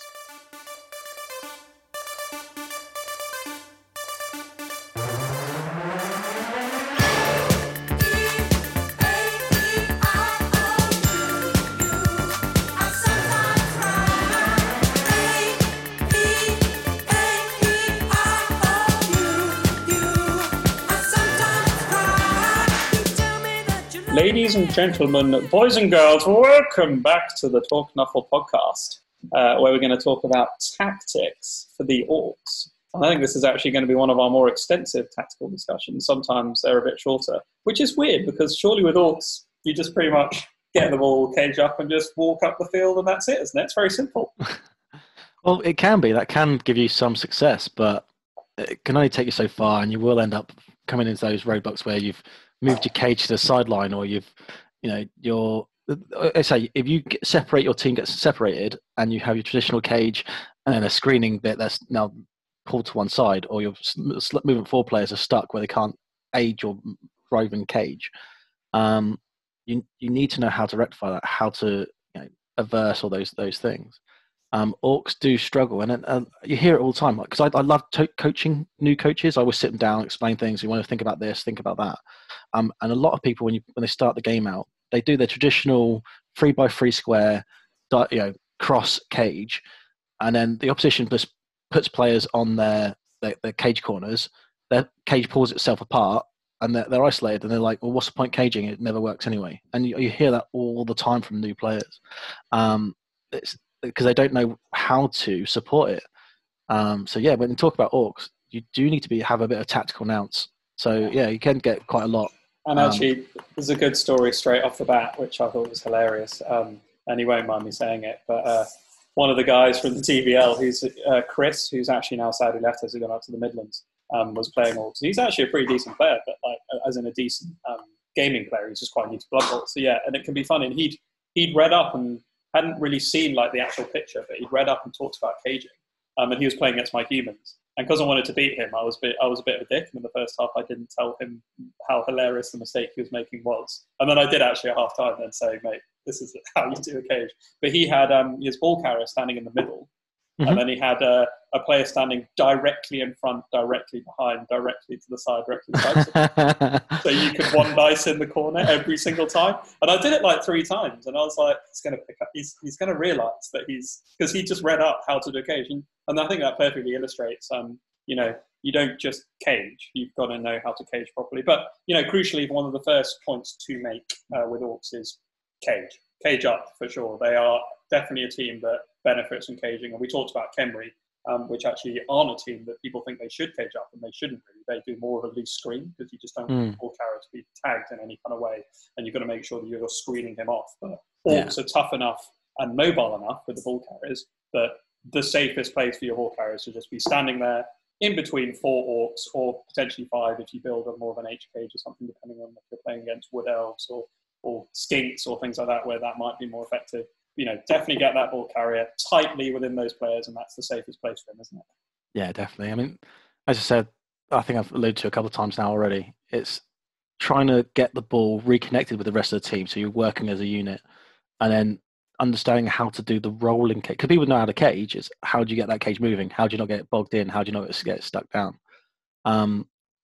This got addressed right at the beginning of Blood Bowl. So I think back in White Dwarf magazine's like 170 or something like that, they actually put Orc tactic guides in there where it's just very basic. This is a picture. These are big square blocks, and there's like 5 bits in there. This set you do. It's like dash stomp, here we go lads, and Dafula. I think I read this ages ago, so I'm just remembering all this stuff. and it's all about reconnect, move left and right. You've got 8 turns. You don't want to be scoring early, and then trying to keep rolling and moving it through. It's quite hard to describe over a podcast because people can't see a board or stuff like that. So I had a board in front of me. I could easily be able to move pieces around and show them what I was talking about. But it's loads of things. There's loads of resources out there where you can read up on how to do it, and you do need to do that. I mean, I personally had a lot of success with Orcs. It was my go-to team. It was the first thing I ever took to a tournament, and in that tournament, I won Wookiee Runda and come second. So I did really well with them, and that's because I used all these resources. I read all these things on how to play them, and I had a lot of success with Orcs. So it's definitely something you need to get a mindset and think about how you're going to achieve what you want to achieve with them. Yeah, and there is a really good article that we were talking about earlier by bloodbowlstrategies.com about how to move a cage forward. And as you said, we'll try to talk through a couple of different techniques now, but it's best off if people can go and sort of read it themselves. And I'm going to put a link in the notes for this, or where people can go and click on the link and go and read up on it. Yeah, there are a few different methods to moving your cage forward, aren't there? And I'm just looking at the headlines here. For example, bypassing the defense completely, looking at going through the defense. And that's through that sort of rolling cage technique, like you've said, and then 2 cages offense. And I'm not sure how I feel about the 2 cage offense one. We'll talk about the other two in a sec, because I really think that when you're playing Orcs, you've got to really commit to your cage. They're a team that you have to have the right players in it to make it strong. And so trying to build 2 cages or move it in between cages can be dangerous as well. Sometimes it's the option you have to take, but it's difficult to do it without exposing yourself against the more mobile teams. Oh, you know all about exposing yourself. No, you are right. It's hard to, you don't want to be separated. You don't have them wedge themselves between you, so they pull the 2 cages apart. That's where it goes wrong. But you can have like a double bank cage. So you have your cage corners, and then you have players stood 1 square directly in front of that cage corner for you to move forward and bash into, and then it kind of gives you like a foreskin for your shaft sort of thing. So it gives you that delivery system of moving the ball forward safely within the cage, and that's the type of mentality you want to be thinking about. So you're right. I definitely do that. That's how I roll my cage forward. I like to build the cage sort of quite far back, and then push players out and punch through with that, and to create sort of like a second screen. And then in each turn, and I think I probably generally like to go through defenses with Orcs. I don't want to get pigeonholed on the side in any way, because then you can just get completely stymied. So I like to try and move through the middle and use my Black Orcs and Line Orcs, if I've got them right up the front, marking people up, because they're probably going to try and dodge away. And even then, you're making them move back. And then every turn, even in the early 3-4 turns, if you're only moving one square, 2 preferably, but only like 1 square forward by just doing that, you're making progress. You're only trying to get, if you've got your blitzer carrying the ball, within 6 squares basically by turn 8. If you're within 6 squares by turn 8 and you've got enough player to then punch through, then that's a good position to be in. You don't have to, people think they've got to try and get around their opponents really quickly. With Orcs, that's just not the case. You're not going to do that. You're going to grind forward very slowly. Sometimes you'll stay still, and sometimes you can't move, and it's better to just get slightly better jockeying for position for next turn and not move. And people, I think, panic, and they think, and that's when their cage can fall apart. They'll think, I need to move my cage forward, so they might move it to the side and leave it exposed. It's not good to have a cage, and I think this is where people go wrong. Like we're talking about getting all the corners marked up. It's really, really not good just to have a cage completely by itself where all the corners are exposed and the rest of your team away, because that's what will happen. And then you've got to extricate your ball carrier next turn and try and make him safe, and that's where it goes wrong, isn't it? Exactly that, yeah. Is that front screen, bashing up through the front screen and working. So Necro are quite good at this because they've got the flesh golems. Then they put them forward, bash through, and they try and do that kind of rolling. I know I'm doing hand gestures again, but doing that rolling through of type of play. And Orcs do that very well, where they can get the strength 4, wedge it in, bash through with blitzer, wedge more players in, get the troll in there hopefully, and then you're running through wherever your ball carrier is. I wouldn't say you have to go route 1 center square of the center line. You can push more left and right, but you don't want to be stuck on the sideline, because that's when you get boxed in. I've done it quite successfully where I've wedged players in on that 4 square, the wings of the pitch. So the 4 squares in, I think it's called a wing, if I remember correctly. If you can wedge your cage in there and trap some of your opponents to the sideline and surf a couple of them, Orcs, excel because they're so slow when their opposition are down on numbers or you've got them on their backsides, because then they don't have anyone stood in front of you. The problem with Orcs, why they suffer, well, that's why they're classed as a lower tier 1 team, because good elf players can stop them because they just put players and double bank in front of them, and then you're not going anywhere. You need to know how to deal with a double bank, and I think that's in those strategy guides that you mentioned earlier about how to tackle, with how to get past the double bank defense. Yeah, where they're just going to like dodge away from you all the time. It's super annoying. But that brings it, onto one of my sort of next principles, and we've talked about it already in the players, that builds really into this rolling cage and moving through their defense, which is, about maximizing your blocks and taking the right blocks. Because, and as we've already said, and we'll stress it again, it's not necessarily about removing players. That's not necessarily what you're trying to do. It's great, like you said, if you get up men, because you've got that armor 9, you're hopefully going to win that attritional battle. And throwing lots and lots of blocks can be a good way to do that. The more blocks you throw, the more chances you've got of it. But it's about putting the opponents down. If your opponent's on the ground, and I've heard people curse when they're like, oh, it's just a stun. I'm like, sometimes that's great. Like if you put a player out for 2 turns and he's stunned, you can you can just bypass them and get them stuck behind you. As long as you're putting them on their backs and preferably break an armor, but, doing something to them, that's what's going to allow you to move that cage forward. And I think that's what we're talking about, with Black Orcs. It's just being careful with them. You ideally want those 4 blitzers to be throwing the blocks if they can, or the Black Orcs once they've got block, because that gives you statistically more likely to put people down. And then move the Black Orcs up, and as you've said, ram them in where they can then tie people up, but preferably not throw blocks. But some of them will. Don't not throw blocks with Black Orcs. You've got 3 rerolls, and you're probably going to use those 3 rerolls on Black Orc blocks, let's face it. That's probably what they're going to be used for. But yeah. Yeah, I mean, the Black Orc, I know we haven't talked about what skills you give them and stuff like that, but most of the time, if you can skill spam, they're just all block, and then you've got 8 players reliable with block, armor 9, wedge it in, and doing what they do. But it's, they are the thing that you need to think about when you think about your rolling cage, because then most of the time you kind of want them to be your cage corners, but then if they're your cage corners, people can come around, put a player on them. If you go down, you're only standing up and moving 1 square forward. They slow you down. So I kind of use them, as you were alluding to before, as the players in front of my cage corners to burst through, make the line. So I would give them block in a tournament or something, a tournament build. Have them do the blitz once they've got the reliability of block to make that space, move them forward in, and then move the cage in behind the Black Orcs. Yeah. So it's Yeah, and having a double bank in front, and I'm looking at the diagrams here now, and you can go and look at it when I link it up, listeners, where you've got a player stood directly in front of the front cage corners, and basically to shift. But if players try and come in and mark those corners, you kind of don't mind so much if they mark the back corners, because you can leave them behind or leave people stuck, but you want to be moving forward, and you can use them to block them away. So I kind of see it as, I might actually have my Black Orcs as the front 2, and then the ones in front of them could be blitzers to block people away, so the Black Orcs can then move up and you can roll through like that. What Black Orcs, what Orcs do, as I say, for rookie coaches, is that it gives them a wrong way of playing most teams. So that's why when they move away from Orcs, they really struggle, is because Orcs allow you to jam players in, and then you still end up winning the blocking battle because your players aren't getting removed. You stand up, and then you normally outstrength your opponent, and you get more blocks and more blocking dice. And people think that's how every team plays. So it can give you some bad things. But any good Orc coach, you want to be winning that block. You want to be throwing more dice. You want to know how to achieve that. There are good articles out there. Tackle Zone do a good one about how to start winning back the blocking battle.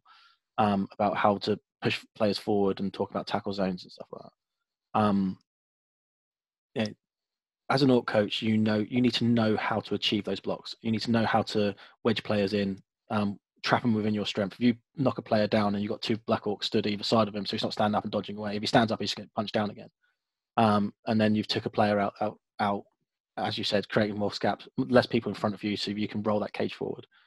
It's they give you so much tactically to think about Orcs, or you can just play without a brain and just get blocks in. Yeah. I think there's probably 2 more things I want to talk about in terms of offense, and then we'll talk about defense. And those 2 things are about, first of all, the sort of grinding up the pitch and playing turns properly and making sure that you're really managing your turns. And then secondly, talking about overcommitting your team because they're quite slow orcs. So first of all, that sort of playing to the turns, as I've already alluded to, and I think it's just sort of bringing it into more of a subtitle, but is that you don't need to pile on super, super fast. The first 3-4 turns, you can be being quite conservative, quite slow. If you're not getting it, you've got more speed than dwarves. It's even more of a dwarf tactic. But if you've still got the ball at the end of your turn, it's been a good turn, I would say. And the ball's safe. Like if the ball's safe at the end of the turn, as long as you're not moving back and back and back, then it's been a good turn. So whether that's slightly jockeying sideways or preferably moving forward 1 or 2 squares, that's still a good turn. And you want to manage those first 3 to 4 turns before then having a big push later on. Hopefully you're going to remove people. You're going to have isolated people by doing like what we've been discussing, putting them on their asses and breaking their team up. And that's the sort of tactic you want to use. Yeah, I mean, that's exactly right. And I've seen so many great coaches use orcs to great effect because a lot of people start off with them, don't do too well. So there's different styles. You've either got SCS San sort of in your face, smashing as many blocking dice. He's really good at getting those blocking dice, but then he trapping you on the floor and doing that. Or you've got your tactical players like CT, Jumanji, Lycos. I've played against all them using orcs, or seen them play. Sorry, and they are doing exactly what you just said there, perfectly, moving players around to where they need to be, thinking about 2 or 3 turns ahead. How am I going to create that space? How am I going to get through? If you can think of it that, because it's like chess, you're thinking how I'm going to achieve what I want in the next turn, not just how do I get 2 dice here? How do I get 2 dice here? Because that's when you find your team getting pulled apart. So you're thinking about what can I achieve in the next turn, or what can I make my opponent place him to counter what I'm doing? Because then how I'm going to achieve a counter against that. If that's why I think you probably like this team because they give you everything to your style, how you like to play. But it's just like that. Yeah, and that's what and I think it's worth saying to the listeners, stalling is not a dirty word. People think, and some of the DBLers say as well, they're like, oh, that's like a cheesy thing to do, and people coming into football thinking it's not at all. It's a tactic they use in teams like Orcs, and that's my problem with the thrower as well, because teams like Orcs, it's fun to play like that, and if you play against your opponent effectively, and your opponent's enjoying the game of trying to stop you from stalling and getting into you and doing it, that's the tactics of Blood Bowl. That's what playing Blood Bowl is. Like if you just run up and chuck the ball to somebody and score in 2 turns as Orcs, you're going to lose. Effectively. So it's and your opponent plays effectively, and that's not fun for anybody. You're looking to grind up the pitch, use the Orc strength to their advantage, kill your opponent, bash up, grind, and then get the ball in as late in the half as you can. That for me is fun, and I think people shouldn't be afraid of that. And to anyone telling you, "Oh, you're stalling," it's who cares? Like that's you can't be called a good Blood Bowl player if you don't know how to manage the clock. You don't need to know all the statistics and all what dice rolls is and what's the percentage and chance of that is. You kind of have a pecking order of how you plan your turn out, and then you think, how am I going to achieve this using the right amount of turns to stop my opponent giving them a chance to score back. Because as I said, like people who play against Orcs, they know they can give you 2 or 3 turns, and they could probably defend you, and you're not likely to score if you don't have that 1 turn threat. Because Orcs are slow and they need to plan that and have that long drive. So if that's what you need, then that's what you give yourself. Yeah, for sure. I think it was just getting up there, Frank, because I'm what I would class as a fun Blood Bowl player. I enjoy playing it because it's fun, and I think people enjoy playing against me. And it's not a dickish thing at all to stall necessarily. And sometimes, and that's the thing, it can be fun if you're playing in a more fun league or a friendly, where you might get up to turn 6 or something and go, you know what, I'm going to score now to give you a couple of turns chance, and that can be, if you're playing something that could be fun, but don't give them more than 3 or 4 turns because they will. If you give it to an elf team, they will score. Winning is fun and all that kind of stuff. But then when you're looking at that, league play is a bit different because elves can do that thing where they can pass the ball to each other and start generating SPP every now and then. I get a player point on here, I get a point on here, point on here, and get more skills. Orcs struggle to get SPP. They don't start off with Mighty Blow and all that kind of stuff. So they're not guaranteed to get loads of casualties. They're not scoring lots of touchdowns. They're not. If your league isn't too long, you're not generating a lot of SPP. So stalling that's the thing where people think there is like, I'm stopping myself now, because the opposition can say, right, well, I'll just let you have this half and I'll just try and draw and then win other games that are more easy and suited to me, and I'll just keep my players alive and just have them on the other side where you're not bothering me. Or I've had it before where I was stalling with Orcs versus Skaven, The one side's completely crumpled. I got my ball carrier through to their end. There's a few turns where it's like, okay, I'll just sit here, and because he had the speed and stuff like that, I had a few players that were straggling behind, or he just picked on them, and he just concentrated on fouling those players off and getting them off the pitch. And then when the second half, I was players down with Orcs, which you don't want to be, and I was like, all right. And then he won the game because he done it tactically right. The things you can do against the stall players where you just try and pick people off, and he done that to me perfectly. So it's again, you need to know how to stall. It's a skill. And that's what I've said. I already said out front. That's why ball handling is literally for girls. It is not what your Orcs want to be doing. You don't want to be, you're treating the ball as like some kind of greased up prostitute that's going to slip out of your hands. You've got to hold it really carefully, and you just want to pick it up, not do anything with it, and then walk it very, very slowly up to the end zone and then put it down at the end of the game. You don't want to be throwing it around stuff. And I think that's why the throw is kind of dangerous, almost dangerous for new players, because I think, oh my God, he's got pass, I could throw. And it's just going to go wrong. That's what I would say. But yeah, the last thing I was talking about, about not overcommitting, and that segues, I think, from offense into defense as well. The overcommitting side with Orcs it comes down to their speed and the fact that they're so slow, and they can get put out of position really easily by opponents. So on the offense side, we've already alluded to it. That's where I was saying about not committing too far up one side, and I think you agree. But you can for sure jockey up, and pin people against the side. But then in defense is even more important to make sure that you stay central and don't suddenly rush all your players over to one side. Because now, if you're even against like Undead or something with multiple goals, they'll suddenly just switch the play and run over the other way, and you're completely out of position, and then you've lost a couple of turns, and they're going to grind it up. Yeah, I mean, in defense, what you find is your strength is stuck in the middle because it hasn't got the speed to move left or right. So your Black Orcs and your Troll, as your front five, holding them, stopping them from getting into the centre of the pitch. So you're forcing them to commit to a wing. You normally have two blitzers either side, and you got to constantly think it's going to take me 2 turns to defend a side fully. So if they're pushing down one side heavily, you've got to move to the centre line.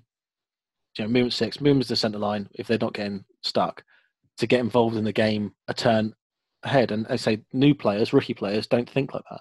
They just think man-to-man marking, I've got him against him against him.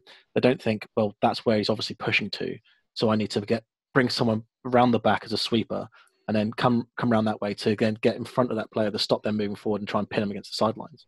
And then if they switch the play on you and go back the other way, again, it's going to take you 2 turns to get back the other way. So if they're gutter runners and have that ridiculous movement, or as I was alluding to before with skinks, where you can move 18 squares, if you're not leaving at least a sweeper player on that centre line, you're not dealing with it. It's hard. You need to think, where is my speed? Where's my movement? And what is my opponent trying to achieve in his next turn? So how do I defend against it? And in a way, particularly a way I play against the agility teams is you have to assume they're going to score. Because, for example, Skaven, if Skaven wants to score in 2 turns against Orcs, particularly early on with no tack or anything, they're going to do it. They're going to score. And that's great for you. If they score in a couple of turns, ideal. Now you've got 6 turns and you should be, 6 turns you should be able to get, or 7 if they've scored in there too. You should be able to win 2-1. So that's often a tactic you use. And this is where the sort of removals do come in. Because it's not necessarily that you're looking for removals. It's that you're trying to bring that fear factor into your opponent's head. So, for example, say you're playing Wood Elves and you want them to score quickly. If you can get a War Dancer on the ground, just surround him and just don't even play the ball, just kick him in the head every single turn. And your opponent's going to score. Because if you're kicking a War Dancer in the head every turn, at some point he's going off the pitch and you might be dead. So, you have to put that fear factor into the opponent. You're not playing to remove players. You're playing to make your opponent think about whether their team can take the damage. So you've got to try and trap players, get them stuck in between things, punch them as much as you can, and just kick them. Sometimes you just let people go around you. I often do a tactic where, and we talked about moving from side to side on the pitch, where I don't move all the way to one side because also then I can get back. And I leave actually sort of maybe 2-3 squares gap, because even the super fast teams can only get a few players through that gap around you. And then they're kind of isolated behind you, and then you can close it off. And then they're there with the ball, fine. And they're sort of running around behind you, and that's fine. If they want to stall, then you then just start pressuring up on the rest of their team and kicking them. That can be a really effective tactic. Yeah, I say, people who whinge about people running the clock down and stalling don't know how to play against it. there are things, as you just alluded to there, that you can do to force your opponent to score. You don't have to be able to get to the ball carrier. You just have to be able to get to the rest of his team, or a choice piece player that you want to. Again, Skaven, they're not going to be doing the typical elf stall, because what elf stalling is where you get all your players through. You have a large screen and in front of another screen, and they can just shrink and dodge out, shrink, dodge out, shrink, dodge out, and eat up the turns that way. Skaven don't have that because their linemen are getting stuck. And agility, armor 7, agility 3. Hopefully, there are failing dodges and not providing a screen, or you're smashing to the floor and eating them alive and giving you SPP that you want. So yeah, it's knowing the team and knowing what to do to counteract what they're doing against you. I'm happy for someone to stall against to stall against me and just go for the draw. Orcs do tend to draw a lot, but then they're in a league, they're giving you SPP if they're doing that. Yeah, absolutely. And actually getting 3 or 4 draws as Orcs is quite common. They're not a team that's going to win every single game. And let's just sort of finally talk about a couple of setups on defense. I think it's probably worth doing. So I have a favorite that I use, and people don't necessarily think to do it, because I think there's 2 ways to go with it, particularly if you're playing, if they're going to be hitting you and you're playing like a high strength team or a killie team. That's when you're chucking up those line orcs and your least important black orcs probably, and they're the ones you're probably only putting 3 on the line spread out, so they can't hit too many of you. But if you're playing a lower strength team, particularly agility team, or those sort of hybrid match teams like Rets, humans, even dwarves, I'd probably use this setup. Dwarves probably 2 or less guard as well. They could really struggle, and if you're taking the troll, if you just stick the troll up in the middle, all 4 black orcs, so all 5 are on the line, and then you put a couple of blitzers 1 back, so they can't get around the black orcs to get in, and they literally can't throw a block against you. And it's hilarious watching a bash team going, shit, I can't actually block here, and then you're putting huge amounts of pressure on them on their defense straight away because they can't come through. Yeah, that's definitely a brilliant tactic, and the best person to watch doing that is Andy Davo. So if you go to his YouTube channel and look, he's got playlists, and you go back to his playlist of champions run with orcs and stuff like that, he does exactly that, as you said. Solid wall in front of himself, doesn't allow you to get the blocks on the corners, because that's what people make mistakes with. They put their like 4 strength 4 players up front, but then they have people attack them from the sides, and it just generates more space for them to get the blocks they need on your strength players. Then all your strength players are on the floor, and they're not going anywhere, and they're isolated and trapped then. So what you do is you stop them from doing that, and if they do manage to hit you down, you've been knocked down into your own line, but they can stand up and still be useful the next turn. They're not getting isolated. So yeah, that's a very good defensive thing. But then again, the teams you are going to struggle at, as I alluded to before, is when you get stuck in your backfield. They're more than happy for you to do that, because then you've got 5, 6, 7 players up near the front. They do a deep kick on you. You're only running back with 3 players, and then they've got their witch elves or war dancers or gutter runners flooding around your lines, crushing you in the backfield, and that's the most scariest time for orcs. It's, I've got my 3 players at the back, probably a thrower that hasn't even got to the ball or turn 1 to retrieve it, and the ball's still on the floor, and you've got some speedy bastard chasing behind you, and you just imagine this orc just legging it, like, no! No, that's true. Quite often when I'm doing my offense, I'll have quite a few players back, particularly against those agility teams. I'll have like whoever I'm going to pick it up with, plus maybe 4 back from the line, so they can move forward or come back if needs be, because you do not want to be in a situation where it's like your thrower or blitzer, whoever you're picking up, like on your back line holding the ball with like 4 gutter runners bearing down. Then that's a bad situation. So you've got to think about who you're playing, and orcs are flexible enough to do that. That's why we're one of the very strongest teams, they're so forgiving. Yeah, but as you alluded to, that's the offense, but in defense, it's you kind of don't mind giving up the sides a little bit, because if you are going to let them through, because for you to do what you're suggesting, you got the front 5 up, strengthening out, and you've got players just that 1 square behind, which people don't tend to do because of the quick snap. Yeah. Quick snap. So it can be bad, but I don't really care. Like if they want to ram more players in, but basically, if you end up in a situation where everybody's based and you're orcs, there's very few teams where that's bad for you. So if you can draw your opponent to do it, then it's great. And sometimes I've had opponents being like, you set up like that, and I was like, yeah, it's fine. And then you ended up in a brawl with me and your Bretonians, and then I won. And that's why I won. Actually, like you got drawn into it. You used your dauntless, and I made you throw all those dice. And And that's often a thing. They're kind of an anti-Blood Bowl team, those Orcs. If you make your opponent throw extra dice and they fuck it up, and then they win, great. That's funny. You're durable. Words. You're durable, so you can absorb those blocks, stand up, block back, and win the blocking battle. Yeah. Pardon me.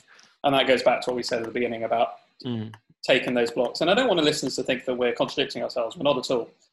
You've got to throw lots of blocks with an Orc team. It's just the right blocks, because your Black Orc blockers, your Bobs, without block to start with, it's a delicate thing. It's how you grow the team. Once that Black Orc's got block, I'll be throwing blocks with him all the time because your statistics are so much better.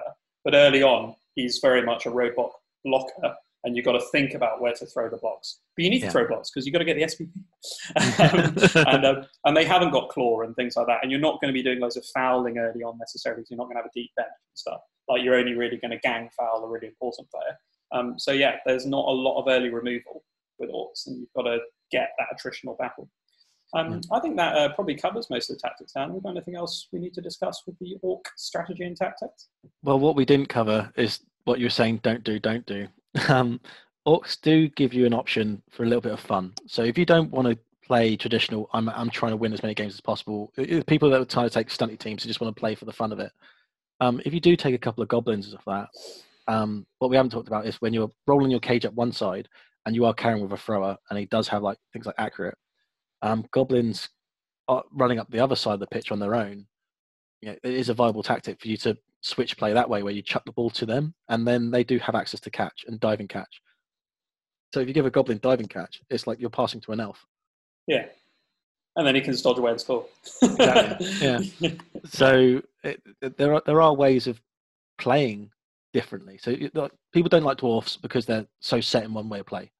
You are going to grind cage, and that's all you're facing. Orcs do give you that. Well, that's not working now. What do I do? How am I going to combat that? A thrower can chuck to a blitzer, can chuck to a goblin on the other side of the pitch, and then you start driving up the other side. So it's not advisable, because statistically it's not going to work as much as the traditional way of playing, but you can do it. Yeah, and I think that's worth nodding our heads to that. And yeah, there is quite an effective tournament build actually, where you go for 4 goblins and Ripper and 4 blitzers. So it's all quite quick because it's all movement 6, and they've got Ripper to sort of pivot around. And that can be an extremely effective build. I've seen it used. I've tried using it and it didn't go that well for me, but I think I was a bit unlucky. But I've seen it used quite effectively. And it's lots of fun, actually. And as we've spoken about on other podcasts, movement is what wins you games at Blood Bowl. So with Orcs, traditionally, you're trying to stop your opponent from moving to win. Yep. If you can throw in movement 6 goblins that allows you to actually play the movement battle yourself, then that you can see cogs wearing how that's a viable tactic. But yeah, traditionally, don't do that if you want to be competitive. But certainly consider he's only 40k, having one on the bench for that throw teammate, and he can be useful on an offense or defense, as we said, for tagging ball carriers, dodging through, or for then slipping through on the other side, and you can just chuck the ball up, and it makes your opponent think, doesn't it? Yeah. Right, Dan, I think that brings to a conclusion the Orc Tactics section. We'll take another quick break here, and we'll come back and talk about leagues.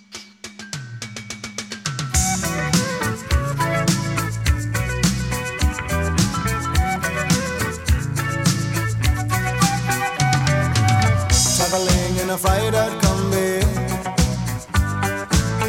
on a hippie trailhead full of zombies. Ladies and gentlemen, boys and girls, welcome back to the Talk Knuffle podcast, where we're now going to move on to talking about Orcs in a league environment. And I must apologise to listeners. Usually we tend to delve a little bit into the fluff and the teams and the hobby side of it, because we do fill this out to various teams around London, which is nice. And we didn't do that at the beginning of the podcast this time. So Dan and I are now going to talk a quick bit about more the fluff and hobby side, because actually I think that does come into the league side mostly.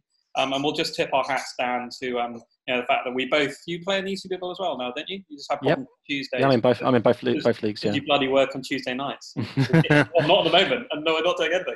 But anyway, so we both play in the ECBL and the DBL, which are the kind of 2 main London leagues now. I think they're both fantastic, and they both got quite different approaches to the game, which I love. I kind of really like that there's different play styles and different things you can do. And I would say it's it's kind of hard to pigeonhole it because there are some fantastic hobbyists and painters in the ECBBL. I would just say that broadly the DBL is more focused on the fluff, and there are more people who like the fluff and hobby side of it, aren't there?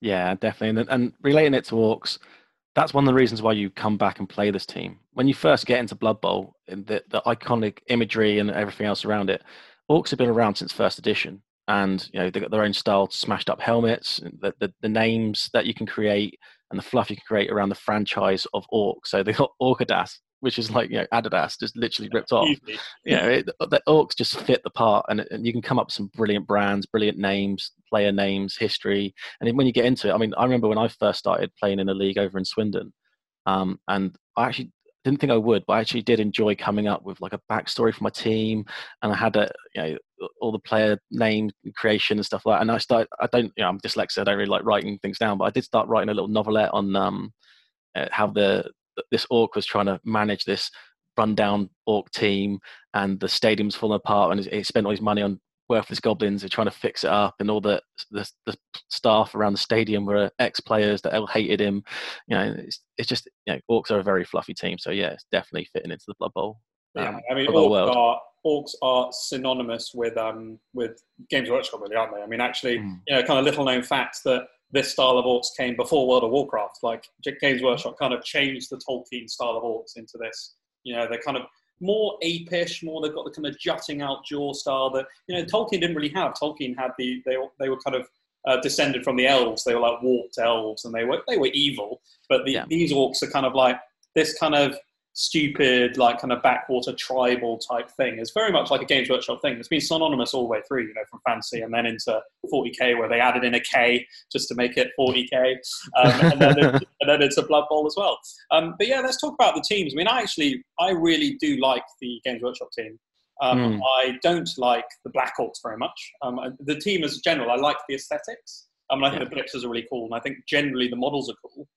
I just think that you have to think about how you paint them, because it isn't obvious actually which ones the Black Orcs are, because they're all kind of a similar size. The Black Orcs are just a bit bigger, and when you're playing in a darkened pub with a couple of pints down your throat, you're like, oh, is that a Black Orc?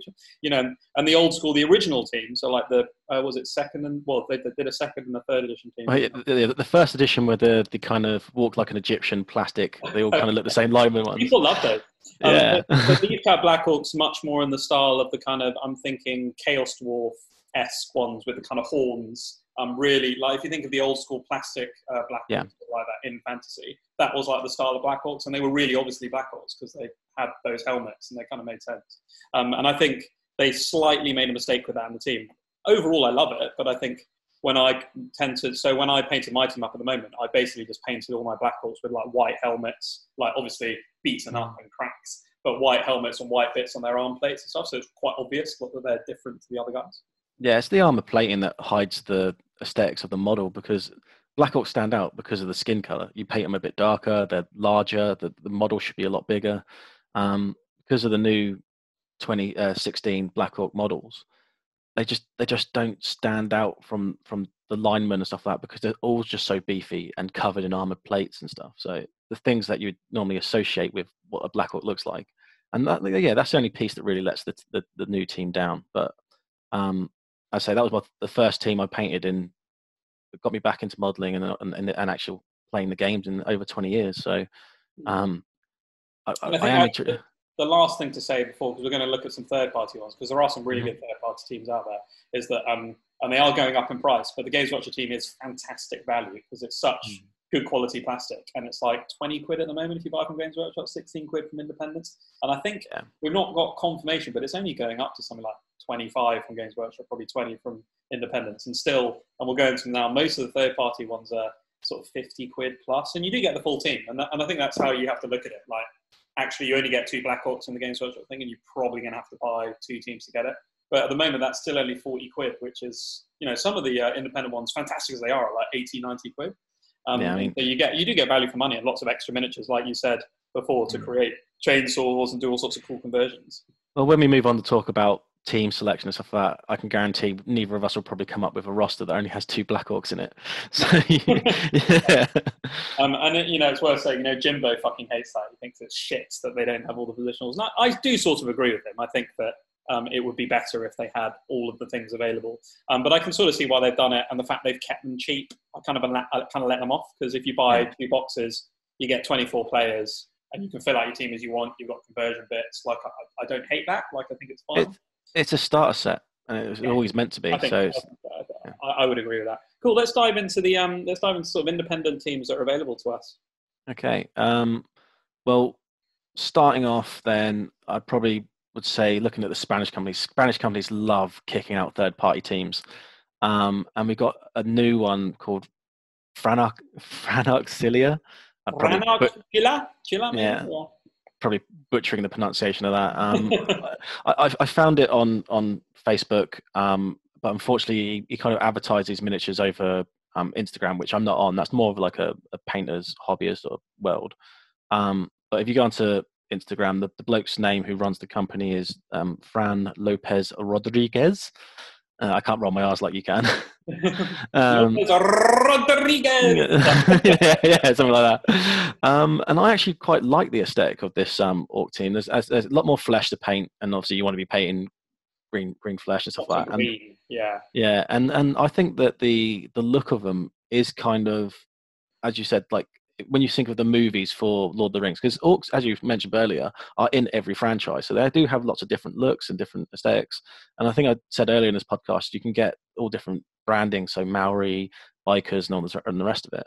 But this new team that he's currently producing, I think look quite smart. The only thing is I don't know how big the models are, so I don't know how it would scale up with other teams' models and of players' models and stuff like that. You're right. They do look nice. They're quite sort of thuggish, aren't they? I'll try and put a link to the Instagram in the chat, and people can go and have a look at them. No, I think they're really cool, and they've got enough variation.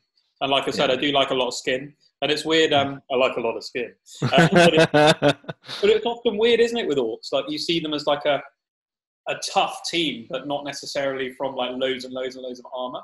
And Games Workshop have actually gone the other way. They put all the armor on, and that's the kind of aesthetic they've gone for. But often, in the old school fantasy games, they were like kind of running around naked, and they were just quite tough and hard to kill, but didn't have like high armor. But Orcs, in the Games Workshop team for sure have got a lot of armor, and the teams we're going to go and look at now have probably got more armor, haven't they? So like the 3D game one, for example. I was going to quickly cover the goblins, because you didn't see a picture of those because it keeps timing out, unfortunately. But the goblins are very night goblin aesthetic, so they've got the hoods over them and stuff as well. So they do look quite nice. But okay, so moving on, because I think we'll leave the big two to last, because that's what everyone's talking about at the moment. What's coming up. So everyone in Blood Bowl has probably heard the name Pedro Ramos before.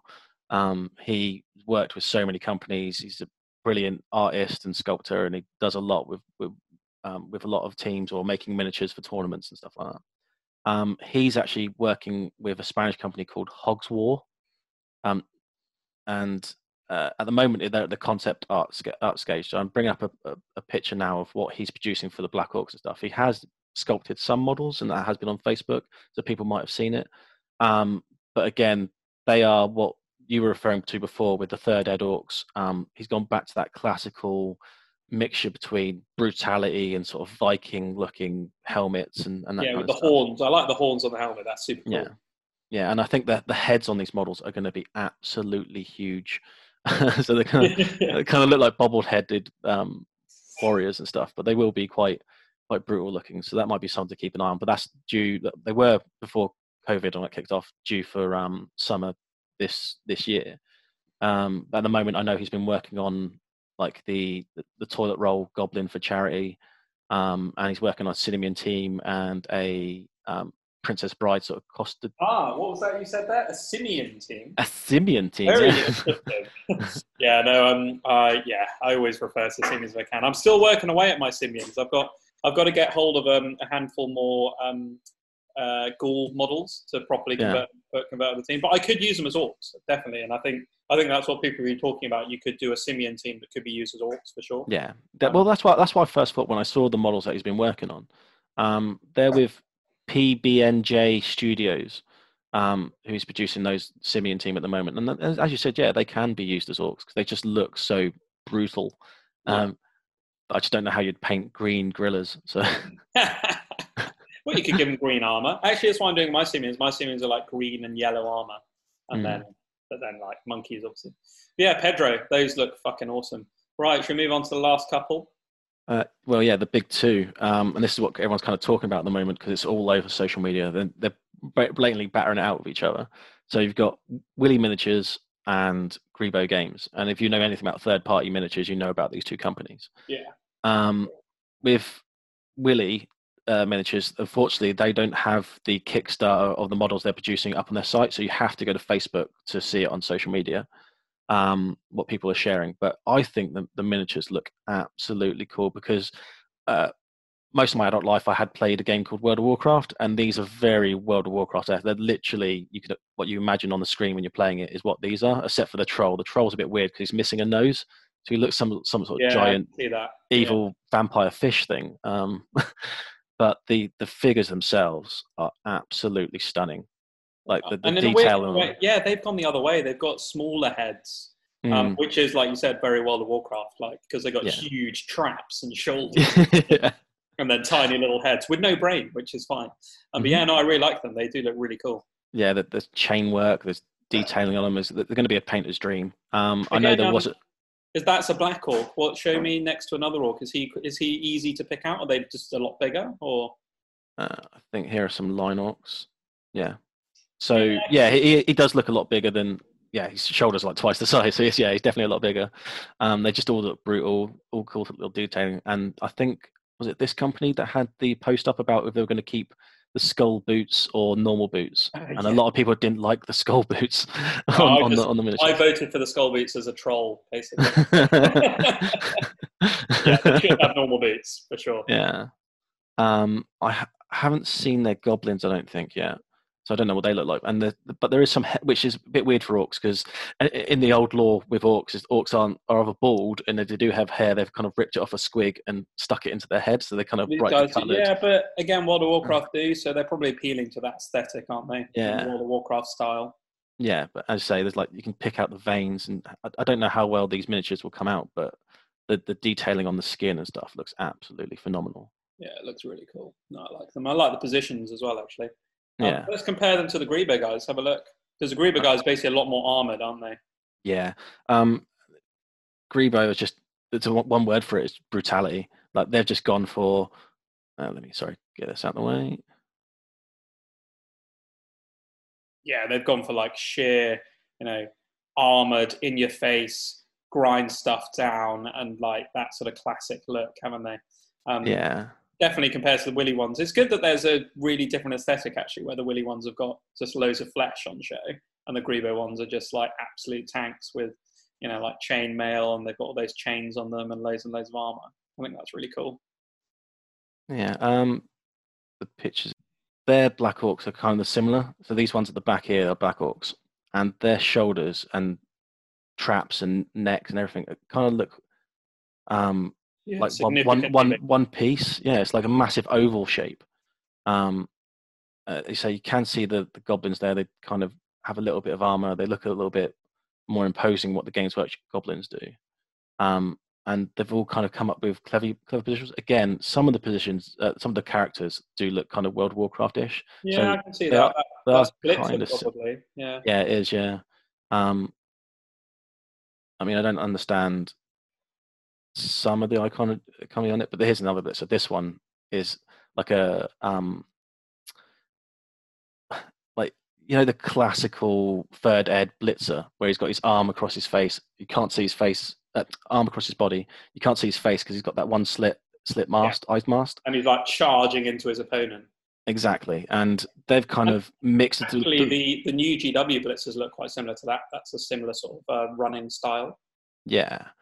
So they've gone for a mixture between brutality and kind of classical Games Workshop looking orcs. So it's a case of which aesthetic you like most. I mean, personally, I would probably go for the Willy miniatures look, but that's because I think that the detailing is absolutely outstanding on them. But then, as you know, I'm not the best painter in the world. There's people out there can achieve a lot more better results than I could. But yeah, they are kind of the way you describe both teams are similar sort of words, but they have got different looks. So they do have different looks, but they both look very brutal. So either one you kind of back would be what you want on the pitch. Yeah, and if you like painting armor, then take Grebo, and if you like painting flesh, then take Willy, isn't it? Really, I mean, I could see you taking the Willy and painting. Yeah. But yeah, I think that's probably the key, because some people really love painting different armor styles, and that works for them, and they like that sort of look. And I think it's good that there's the two different looks. I would agree. Yeah. Right, Dan. Shall we dive into the league options itself and actually talk about some rules? Yeah, definitely. Although if it's okay, before we move on to, I say rules, just to clarify what we were talking about earlier. So on the NAF website, so everyone who's never actually been on there, if you're not an actual member of the NAF or you haven't heard of it before, they're the ones who run the tournaments on that aren't Games Workshop backed, but they kind of been keeping the game alive in between the interim between 2000 and 2016. And if you're running a tournament and you want rules clarifications, you can go to this page. So it's www.thenaf.net. And under there's loads of tabs. If you go to Blood Bowl rules clarifications, it'll bring you down to what we were talking about before. So their standpoint on the Apo regen discussion that we had was that the Apo has to be rolled before regen, like you said, Tom. Yeah, so you're correct on that one. Yeah, and so that's quite good to know when you're figuring out what to do with your trolls. And then also when I was talking about the throw teammate chart, so that's all on there. You can click on the actual picture, print it off, and it's got a step-by-step, blow-by-blow of what you should do and what it means, which rule you're looking at. So it's broken down into parts, and what you're actually looking at, what tables you're rolling on, so on and so forth. So if you want to know how to do either of those two things, that's where you can go to clear that up. Yeah, and I'll definitely post a link to that in the thing. I've just made a note now so that the listeners can go and look at that. Thanks, Dan. Mm-hmm. Right, let's dive into starting rosters for Orcs in a league. I think that's a good place to start, and then we'll talk about the players and how you develop them into that roster. So first of all, Dan, I mean, there is more than one option. And it's interesting, I've just finished the Norse with Dan, and Norse are quite an interesting build because they have quite a few different options because you can't actually fit everything you want in, but they're still extremely strong. But Orcs are probably one of those teams where there's pretty much a cookie cutter that you can get everything that you want into 1,000. Barring the troll, which I think is what makes it interesting, because some people like a troll, some people don't. So I would suggest that the one that you should do, and the sort of most widely accepted and most widely used Orc roster, and the one that's going to be most competitive, doesn't have the troll. And I think that'll be interesting for early listeners, learners who think, shit, I need to get my troll in, And that's not necessarily wrong. And we'll go through the other lineups if you want to have a bit more fun, and particularly if you want to develop your troll, which some people do. So that's fine. Then you want to take him. But yeah, the most widely used roster, and the one I would probably suggest, and I think you'll agree, Dan, is you take 2 linemen for 100k, and then you take a thrower, all 4 Black Orcs, all 4 blitzers, 3 rerolls, and that comes in at 990k. And you've got 10k then where you're looking to basically build into an apothecary, and that gives you all the different bits and bobs you want for a league. Yeah, that is the go-to. It's recommended in any site you go to. It's as I said before, you have that core. So you got your 4 blitzers, 4 Black Orcs. They can pretty much deal with everything, and they work in conjunction with each other. You got the thrower for your ball retriever, and then the lineman to offer assistance where he needs. That is, as you said, that is the best starting roster for a Orc player who wants to play as best as he can and play the numbers and stuff. Putting the troll into the roster, you have to drop a reroll. So all the ones we'll come talking about when we come to about troll, that is literally the problem. If you want that reliability of having 3 rerolls, this is the go-to roster to put it in. And I would actually say that my personal advice to you listeners, because even if you're playing in a shorter form league like DBL, where you're only going to play 8 games before you get into it, you're still going to be able to afford the troll before you get into knockouts and stuff. And if you want to take him, you can. And he doesn't really need a lot. Like if you're super lucky and roll double, then awesome, but you don't really need that in this team because you're going to get blocked on other players and stuff. So I kind of feel like my advice, even if you want to play the troll and have fun with him, that's absolutely fine, go for it, but start with this standard lineup and build your players well. And then and then probably with that 990k, your first 50k is going to be Apo. Yeah. Then you're going to build into a troll, and that's fine. If that's what you want to do, then go for it. But I wouldn't necessarily. I think that sacrificing down to 2 rerolls is too big for this team, because those 4 Black Orcs are going to need them early on. If and when you're throwing those blocks, they are just going to need them. I mean, I would say so. So actually, and this is the build I would take to start. And we discussed this already at length, so we won't go into it too much. But I would actually just drop the thrower down to a lineman and save an extra 20k. And use my blitzers, and that's just how I like to play. So then I'm starting at 970k. So I'm taking exactly the same build, but I'm taking 3 linemen off the bat instead of the thrower. So I've got a bit of extra K in the bank, and it means I can almost definitely buy an Apo straight away. And then I'm going to skill one of my blitzers very early on into basically being that ball carrier. And it is risky, because I'm going to have to use those re-rolls to pick up the ball potentially and stuff like that. And that's just how I personally like to play. And we discussed that at length about more armor, more speed on your ball carrier, all those sorts of things. But it's the way to play. I would do the same approach as you, to be honest. And as you say, but you got the ball retriever being a blitzer, you got a utility blitzer, you got 2 kill blitzers, and then so what I mean by that is your kill blitzers will go might blow tackle. Your utility blitzer will be a guard piece, and then maybe tackle if you've got agility league or something like that. With your Black Orcs, you're trying to put SPP on them, and they're only going to get 1 or 2 skills. So they go block and reliability. What the second skill is on the Black Orc is either 2 guard or 2 might blow, or depending on how long your league is. It's, Yeah, no, absolutely. And we'll talk about exactly how to skill the players like in detail in a sec, but that makes perfect sense. That's how it fits into that play style. Let's talk about, a couple of different lineups with a troll. So I've sort of talked about the standard one with a thrower, and then you can choose whether to take the thrower or not, if you agree with me, listeners, about carrying your blitzer or not. But then if you're taking the troll, and there's kind of, so there's 2 I've got in front of me here, Dan, you might agree or not. The first one is you take 1 lineman, and then you still get a thrower to carry a ball. And then actually, even then, I probably, I think that's a choice, but we've discussed that at length already. All 4 Black Orcs, all 4 blitzers, because you have to take that in every build anyway. 1 troll, and then just 2 rerolls for 990k. And then there's a juxtaposition with that is you can take that, or you could take a goblin for 40k, and then you're on 980k, and you can get the Apo, and that, as we discussed, gives you a little bit more options with the goblin.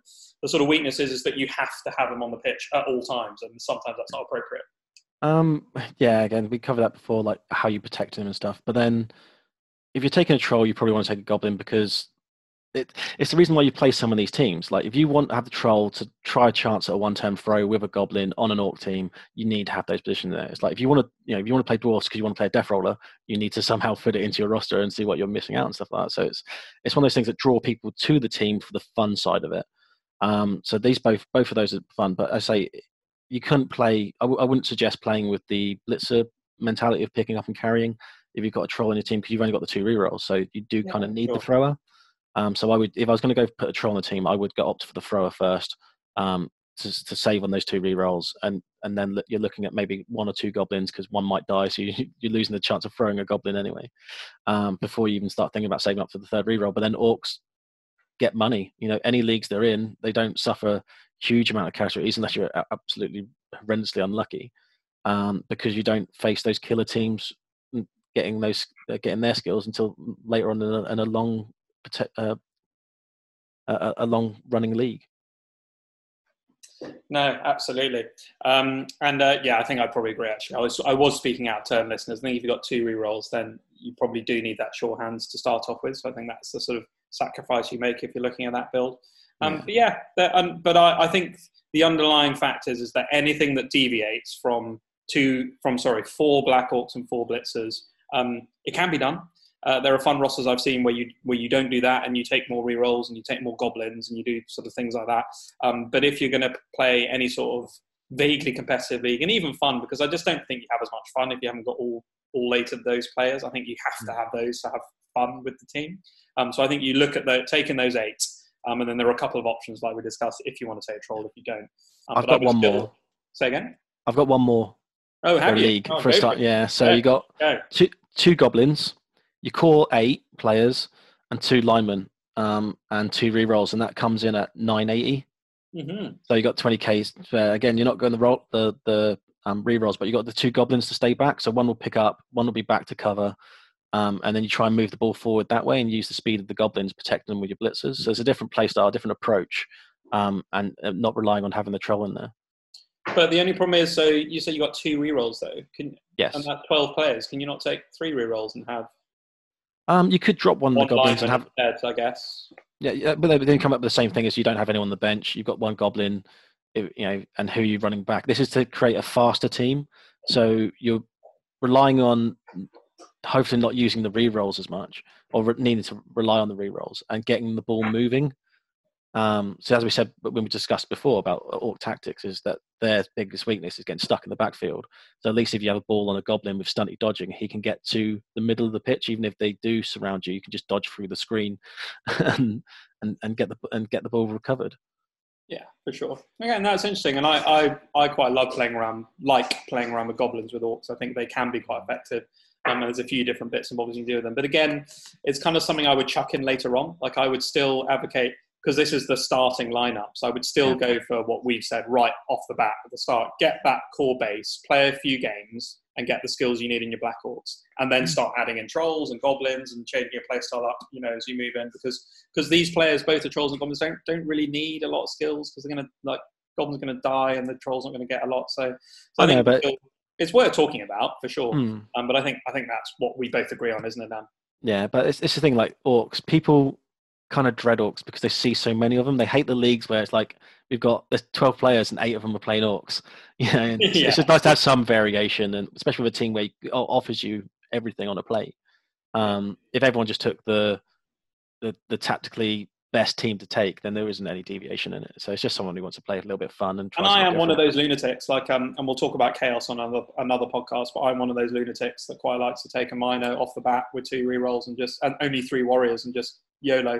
I actually like the 4 beastmen roster. Have no warriors. 4 beastmen can work as well.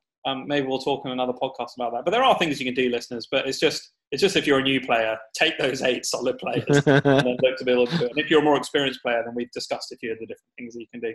Right, Let's talk about how to develop the players. So we'll talk about the line orc first, and we've had a little bit of a debate about whether you like him or not, and we do both like him, but I probably use more of them because, like I said, we're looking at I'd kind of forgotten actually looking at my starting build. I do take 3 off the bat because I'm going to not have a thrower, and the way that fits in without the troll.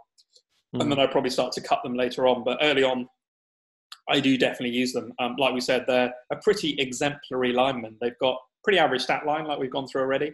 But that serious armor just makes them a really good lineman because they're going to be standing next to people. So my favorite is, and there are a few ways you can build them, is just the kind of standard fodder player on the line, where they basically don't need any skills to do that well. But they can take block. I think block's a decent skill on them. But the problem is anything more than that, they start to become bloat, and actually how much more effective does it make them? Even block makes them bloat. Well, exactly. I mean, I've got a different approach to you, obviously, because I was just about to disagree with what you're saying. No, fine. Come back in a minute. I take these fodder guys where I think we sort of agree and disagree, and I'm more than happy to come back and disagree with me. But I do like block, and it depends. Again, it depends on how quickly my Black Orcs are skilling up. So if I've got those 3 line orcs, and I think you need a certain amount of block on the team, and they're going to skill up, more easily. So if my first couple of line orcs are skilling up and the Black Orcs are nowhere near it, I can take block to get it. I think that doubles again and guard is actually quite good on the line, and it means that particularly in my play style where my blitzer, one of my blitzers is out and he's carrying the ball, a guard line orc is really, really effective. He's really useful. But I'd agree, actually, the standard line orc fodder dude doesn't need a lot of skills, and if you're on one side, skill up my Black Orcs, and they do get blocked, I'd probably cut them and get rid of that TV because you just don't need it anymore. But I do like probably at least 6 block on the team out of the 11 players in order to play those averages. So I'm kind of looking at that and how to build them. Well, for me, it's 8 block. Your 4 blitzers start with 4, and then all your Black Orcs get blocked first. I'm just saying the minimum. You want 8, for sure. If you're putting SPP on a line orc, then he's done 3 casualties. He's done something exceptional. Because depending on the rules of your league, can you place MVPs? If you are, you're never placing an MVP on a line orc. No, I would have less than you, as you probably said. And I think if you do manage to get skill on a line lock, he's probably only going to get one. So block blow is a thing. If you have 8 on the team, do you really need more? You can just survive with the 8. So for me, I'd rather put a utility skill on this player that you don't put on another player very, very far down the line. So he's either going to get dirty player if you can get a few goblins on your roster because they're only cheap. If you're going to fluff build your roster out, or kick. He's your kick player.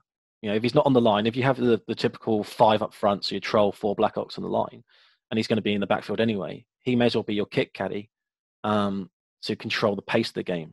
If you want to beat up your opposition and have him in the backfield, he's your go-to guy because you're not going to put on a blitzer till skill 5, 6, and you're not going to have that in a short league. Yeah, and I was going to say the other 2 types of line orcs I kind of see are potentially a kicker. I just don't think that orcs need kick massively. I don't think it doesn't really affect them that much. So you can, and then as you move into the league, so once you're getting to the more like 1400, 1500, that's when you start to add a dirty player one probably to get the fouls in when you've got a bench, and you need to keep up with claw, mighty blow, and stuff. You actually need to put the boot in and kill shit. That's pretty effective. In terms of the stat ups, you're never going to take anything other than if you get strength. Actually, a 100k Black Orc with agility 3 is really good.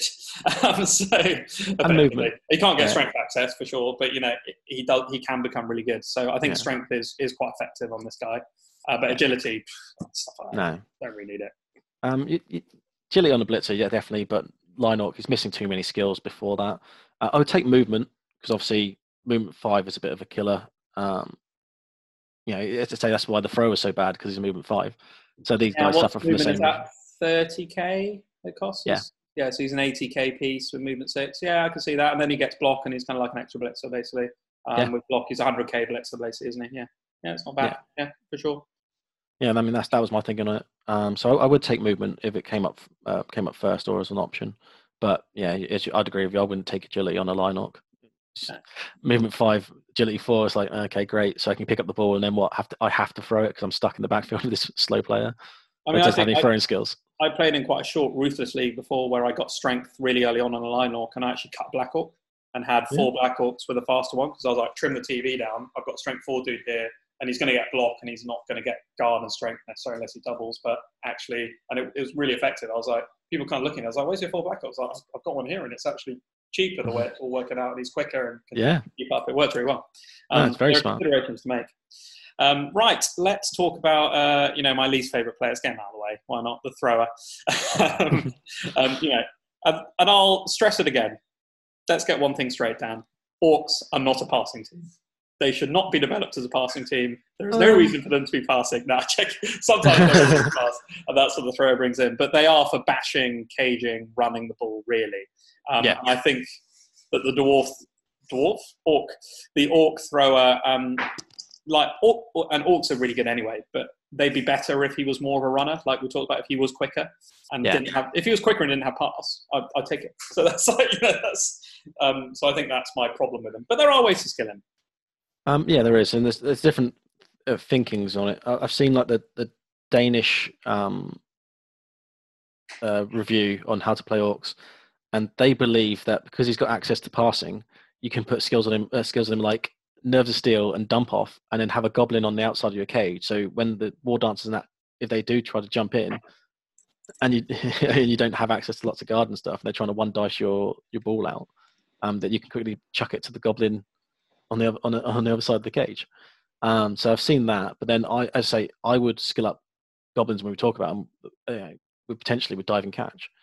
So it does become a viable thing. Whereas if you put accurate first on your thrower, you can throw it 6 squares reliably to a goblin who's catching it like an elf, and you can get quite a lot of movement in that first turn. So it is feasible, it is doable, to have a passing team. A lot more than any other team, where a bash team where it's kind of like a no-go because you're investing too much and too much SPP. Yeah, and you can build throws. I mean, I've seen so Rory's got an excellent team on Fumble. I mean, you can do anything you want on Fumble. That's the fun thing about Fumble. Because it's different to leagues where often, DBL's only got 1 a year, ESPBL's only got 2 a year. Quite often you think you're going to do something different, and then you actually get to it, and you want to do what's fun. Like when you sign up in the pub, you want to do what you're going to enjoy. So often people don't do that. But he's got a thrower who's got accurate, and he's got a movement 7 blitzer, and he's got an agility up blitzer. So he's got a bit more stuff you can do with it. And and it's not a shit choice. Like taking accurate on a thrower when he's got pass means you've got that option. There's still agility 3 blitzers, like they could do it. I would just suggest there's kind of a couple of ways I would build throwers if I was going to take them. And one is a ball carrier. Yeah. That is a runner. And he's, like we've talked about already, he's going to take block straight away. He also might take, if I was going to take a thrower, and we talked about this already, might take leader, because then you can cut float, and I might even cut a reroll and have my runner dude with leader. I'm going to cut some stuff off. It's a risk because you might lose him, but it does shave a bit of TV off. And he doubles dodge, because if he gets blotch and he's a ball carrier, that's a game changer. I mean, something we didn't talk about was kickoff return. You know, that skill exists for these players. Because he's so slow. Yeah, we talked about that movement 7. Mm-hmm. He's not movement 7, but he can basically add it on. He can become movement 8 if he's got kickoff return, which is a great ball retriever. But it's a case of when do you get it, because as you said, you need block first because you don't want to get caught out. You need, if you're going to put pass with him, you need accurate. If you're going to run with him, or you get doubles or a stat increase. The kickoff return does come quite late. I could see if you were doing a ball carrier, there's a choice with leader, because I think leader's good. If he hasn't rolled a double, and he's got block, kickoff return is a potential second skill. Yeah. Because he could then retrieve the ball. I'm trying to think what else you could take with him. In a weird kind of way, he can be built. Fend. Yeah, fend is really good. Yeah, no, you're not wrong. Trying to think, fend. In a weird kind of way, you can add him in as something like an extra tackler if you haven't got a lot of tackle. That's what people do if they take the 2 throwers. I've seen that. I was going to say the other one is a more defensive thrower anyway, who goes wrestle instead of block. And he can be back. And like we talked about, Dan, about having a strip full defensive piece is actually really good, because he can go down, wrestle the ball down. They're kind of alone. The next turn, he can get up and grab it and run away. I say run away. Move 2 squares very slowly away. No, but he's got that. He's got that sure hands to get it, and that's a legitimate piece with wrestle, strip ball, tackle, things like that. Yeah, I mean, people just steer away from it because he's too if slow. you play that, exactly. But if you play that style, you have to sometimes carry with him, and no one wants to carry the ball with a wrestle player because it's more of an offensive thing for taking ball carriers down.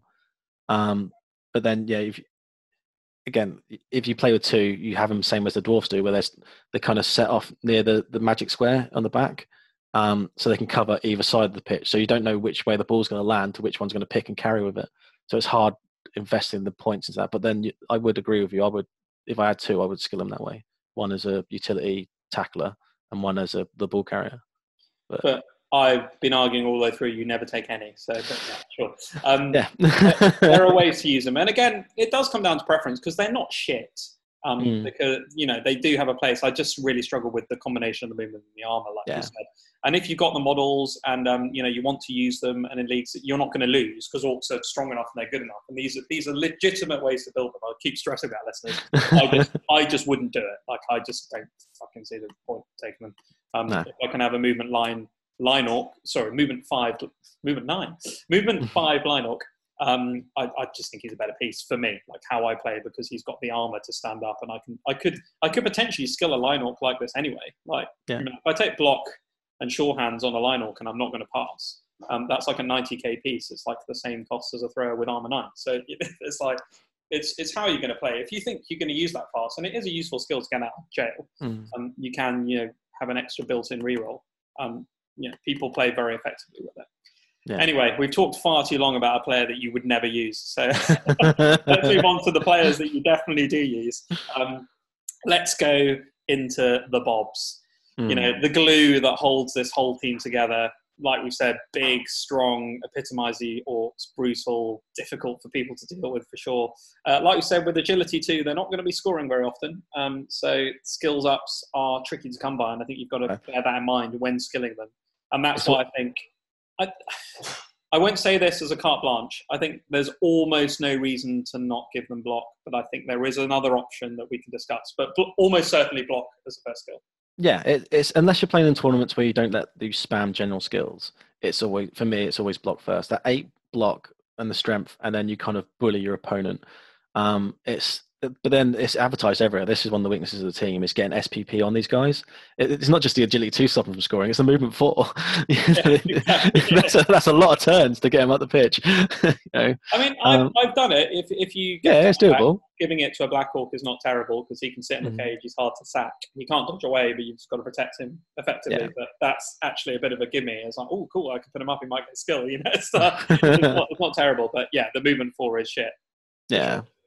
But no, it's he needs Mighty Blow. For Black Orcs, it's all about the second skill. So what combination are you looking at? So I would always go block first, and as I mentioned just a second ago, it's a case of probably 2 guard, 2 Mighty Blow, and then if they manage to get one of them gets a third skill, it gets whatever is missing from the other. Yeah, the holy trinity of the 3 skills is block. Exactly. Yeah, that's what they all want. Yeah, I wouldn't even take doubles personally. I would can't just chuck it into those 3 generals. We were talking on the Norse team. The Norse team is even better than this team because we were talking about, I don't think there was any player on that team where you want to double apart from the Yeti. All of them have access to what they need. And I think Black Hawks are the same. Like, there is an argument, and particularly in a longer league, and if they've already got block, potentially dodge, because that makes them really fucking annoying. A blodging strength 4 piece is just really irritating. But, early on, they just need block. And even like stats increase, even if you roll a double 6 and get strength, the strength 5 Black Hawk is really good. Yeah. but if he's your first one, you're like, oh, do I just take block? Like, actually, you have to think about how many games you've got to play and what a liability he's going to be, and how, if all your other Black Hawks are almost SPP-less, you're going to think, shit, I actually might need to take block here. Yeah, because he'll be up front. He'll be up front with the other Black Hawks, and if they don't have guard to support him to getting those 3 dice blocks, they can get 2 dice anyway and people will always get 2 dice on anyone they want if they really put their minds to it. So it doesn't actually change a lot. I would throw into the mix, potentially, I like to throw in a guard one, and I think this is from my Chaos play. Like with my Chaos Warriors, I tend to alternate block guard, but that's also because the Beastmen skill up as well. And I think that really lends a lot to that strength 4 line. So I would probably go block, and then maybe the third one guard, depending on how the other team's going. Depends on whether the blitzers have got it as well. But a guard strength 4 piece rammed in there in league play is not terrible. It's not a bad decision, and it depends on the rest of the team. But I could see myself doing that. Would you ever consider going to stand firm first and play like a necro team? Because stand firm on this piece is exactly like a flesh golem, but you have more strength to support them. I'd like to say yes. I can see why you're saying it, and I do use stand firm on like dwarf teams. I take it quite often. Like I've taken on chaos dwarves as an early skill up. I've got a couple of guard already. It is really, really useful and really good. I just feel like I'd bottle out. It depends. I'm trying to think if I had 2 block. So, for example, if I had 2 block Black Orcs, and my blitzers I've already got say a couple of guard, and I was looking at tackle, things like that. And I didn't need other skills, and I would say yes. I think stand firm could be, because it could be really, really handy. But he's much more handy with guard. So I could see myself going guard and then stand firm before block, actually, in a weird kind of way. Because then they can knock him over for sure, but it's still bloody annoying because he just falls where he is and then stands back up. Like, that is really irritating. No, stand firm I think is a skill that's oft overlooked, and orcs with multiple stand firm would be really annoying. Yeah. You can see 4 stand firm Black Orcs with nothing else would actually still be really bloody annoying. If you actually think about trying to play against that, trying to move them out. Yeah. And that's why I go back to it. These guys have got everything they need, general and strength access. There's so many good options. And the holy grail is block, mighty blow, guard. But stand firm's not bad. Grab's not bad. Even frenzy, but you probably want it on a faster piece. But even frenzy on a Black Orc isn't bad. I don't know. Probably not sure hands. Pass block. Fend. Yeah. But anyway, exactly. You take stand firm. That's the thing. They've got the options of stuff they would take. But yeah, like we said, these guys they're just the glue that holds it together. You probably ignore doubles, like we said, but you want to pummel your opponents into the ground. So block mighty blow across the bat is not bad, is it? But you want block. No. You need block. Yeah. But there is a player, fortunately, on the starting roster that has block, and there are 4 of them, and they're really, really good. The blitzers. Like we said, they're slightly slower than the human ones, but they're tougher. They are the superstars. Fast, rock hard armor 9. there's quite a few different ways you can skill them. I'd probably say, sort of off the bat, my 3 ways I go is ball carrier, killer, and then like a support piece. And I think the killer and the support piece are the 2 sort of standard ones, aren't they, Dan? Yeah. As I just mentioned a second ago, ball carrier. If you're using the thrower, then you have 2 utility, 2 killers, because then they can cover both sides of the pitches. The thing with orcs is that's what you end up playing against, and who these guys, they have access to mighty blow, they have access to tackle, so you kind of build your killers up that way first, and then. But if you do that, as you're saying, you're putting block on your black orcs. When are you actually going to get guard? So 2 of them, you do need to start thinking, okay, well maybe these 2 are guard pieces because they're going to be back defending the cage while you're in the first couple of turns before you can marry up with your black orcs. So you lose one of those utility players if you go for one of them being a carrier, because obviously the first thing you do is sure hands, and then but then anything on the value for money for this player is absolutely amazing, and anything on him makes him even better. So I like you said with Rory, my first league in Swindon, I had the same thing where I had an agility 4 blitzer who was picking the ball up, passing and that stuff, and I had a movement 7 blitzer who was scoring all my touchdowns, and it made the team play in such a different way. I think you almost have to assume that actually one of them will do that. Actually, if you've got 4 of them and they're all going to skill up, you're actually more likely than you think to get a stat up, and any stat up you're going to take, and it changes the team. So I do think you assume you're going to like have 1 or 2 support and definitely a killer, and then actually the other blitzers you kind of take it as it comes. I mean, these guys are getting all your SPP. They're starting off with block. They're your reliable ones that you're blitzing with, as we keep mentioning. So they're getting all the blitzers in first, hopefully getting casualties, and scoring touchdowns as well. So they do absorb a lot of SPP. They're more likely to get this than anything else. Yeah, and so just to sort of underline the killers. I mean, there are a couple of ways to go now, and it depends on your league environment if you need tackle or not. Usually you do. So for me, actually, it's difficult. If I know I've got a team coming up, I probably would take tackle first, because if you end up playing a blodger early on or even a dodger, it just makes your life a lot easier. But generally, I like to get a mighty blow piece straight away, because it just adds that, and he sits behind the line. And on defense, you're kind of screening a bit, and you're trying to push them around to score quickly, or do whatever you want to do. But every single turn, you're just zapping out with that mighty blow and hitting whatever it is. Even on armor 8, you're going to start removing pieces really quickly. And so you want that 1 mighty blow piece as quickly as possible. And then I'm going to look at the support pieces. So the killer guy, mighty blow. And again, if you don't need tackle, piling on is fantastic on this dude, because he's going to kill shit. He can't retreat and get back, so you need to think about how you're going to protect him. But piling on's good. But tackle's probably better straight away. Yeah. A mighty blow tackle piece. And then frenzy is a kind of later down the line one. Yeah, and as I say, it all depends on your league, if it's which rules they're using for the piling on. Because obviously, all the ones we play now do use what I would say is the correct way. Yeah, listeners, which is not how GW ruled it, where you have to use reroll stuff. It's basically piling on is just a reroll for either the armor or the kill thing, whichever one comes first, effectively, and that's how it works. And then you put your piece prone as per usual, but you don't have to use a reroll or any bullshit like that. But these guys can also get doubles as well. So unlike the Black Orcs, doubles are useful on them. Blodge is amazing. Well, jump up, blodge, sidestep.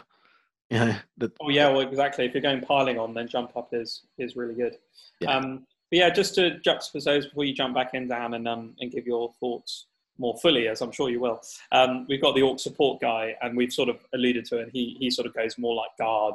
And then tackle as well, because then tackle is going to be good on the defense side, and like the other ones you said. But yeah, I mean that's how I kind of look at it. Killers and supporters, like we said, it's kind of mighty blow, piling on tackle side, and guard, and still tackle. I think is quite crucial to the Orcs, because they don't start with any like the Dwarves. Yeah. And these are the guys who are going to get it, like no one else is going to do it. So I often take tackle on my blitzers. I've gone to a tournament with 2 tackle blitzers before, because I was thinking it's that important to kill people. Yeah, I mean, it's also tying people down, and like we said before on the Lizardman talk, when I'm playing teams like Undead, which happens a lot, they've got 1 tackle white. You're looking at what side of the pitch it is to move him around so he's away from your stunty players. So your opposition will be wary of where your tackle blitzers are, and they will end up like generating you more SPP because they're turning the ball over, causing more casualties to taking down lodgers or just there's players. There's a lot of players that start with dodge, and because you're so slow, if they get behind you, and you're throwing blocks into them, if you don't have tackle and stuff, you're wasting block dice, and they can screen behind you and turn the clock down. And as an orc player, that's not what you want. You need to be trying to get players up. So it's the skill that's going to do it for you. Absolutely. And I think the last thing I'd say about the blitzer, like if you're going to go the ball carrier route in a weird kind of way, I do take short hands on them, but I don't go early on. Like I would still my first blitzer. Say again. Okay. You run the free reroll. Yeah, because I've got 3 rerolls. I just use my 3 rerolls to pick the ball up, and I do go short hands. Like that is probably my second blitzer. If second it hasn't happened, I would go for it. But often I kind of play it a bit safe. I say safe. I play it a bit later, and I go for using my rerolls to pick the ball up, and I'll skill my killer up first. So I'll go for Mighty Blow first to kill shit. But I'm actually hoping that I roll a move up or an edge up or something like that, and then he becomes a ball carrier. And the amount of times it's happened, I played Orcs in quite a lot of online leagues and won full league, proper tabletop league. And every single time, the second or third blitzer has got something that's useful to make him a ball carrier. And then he's faster, or he's stronger, or he's got agility, and he becomes the ball carrier. He does all that shit. So I think if I got to my third blitzer and I had nothing, I'd go, cool, this short hands, right, we're going to go down this route now. But you'd be surprised because these guys skill up so quickly that one will get a skill that you need to use for it. But yeah, if you're going to go ball handler, then you want short hands. You want blodge if you can. Dodge is amazing.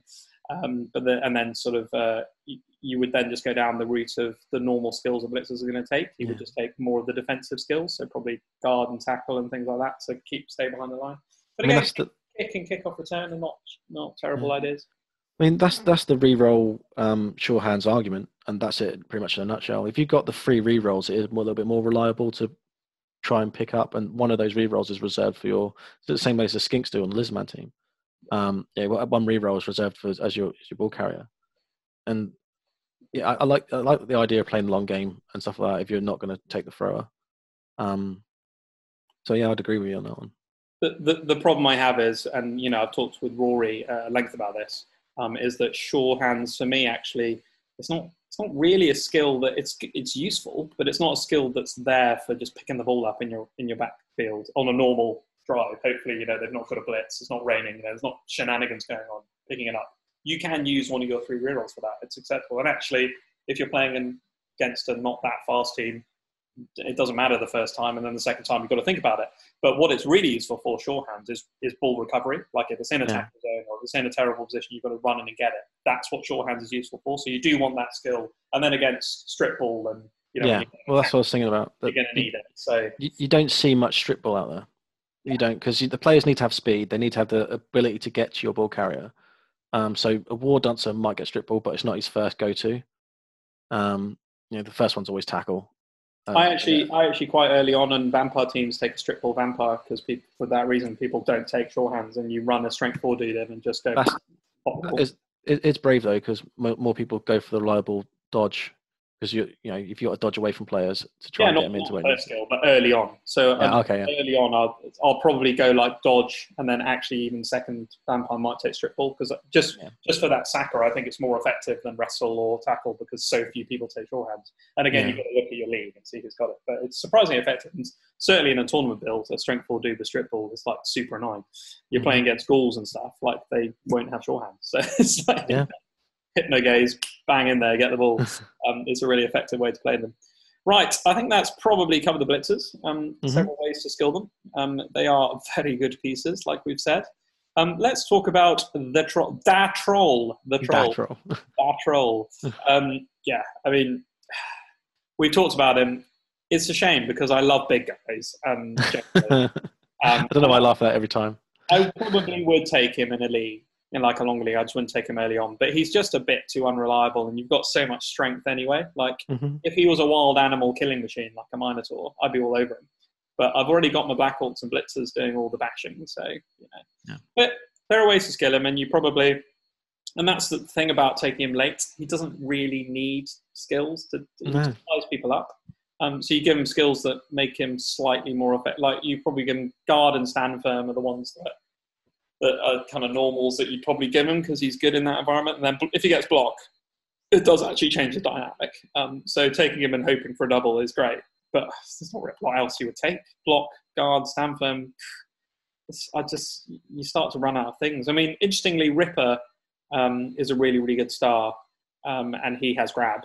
And every time you use it, you realise how good that is. And potentially grab on a troll to drag people back into your line is quite a good choice. Yeah, well, that was literally what I was just about to say. If you start with a troll or you have a troll in your league and you manage to get some skills, the first go-to for me would be guard over stand firm because he's so close to your Black Orcs anyway that he's giving a job, then he's helping the people around him. Whereas at my standpoint on the Croc score was always stand firm first because he's got his movement and you're jamming him in there. Well, you're not doing that with the troll. But yeah, so I'd go guard, stand firm, then grab. But you're not going to have 4 basic skills on a short league where you're playing with your mates on a weekly basis.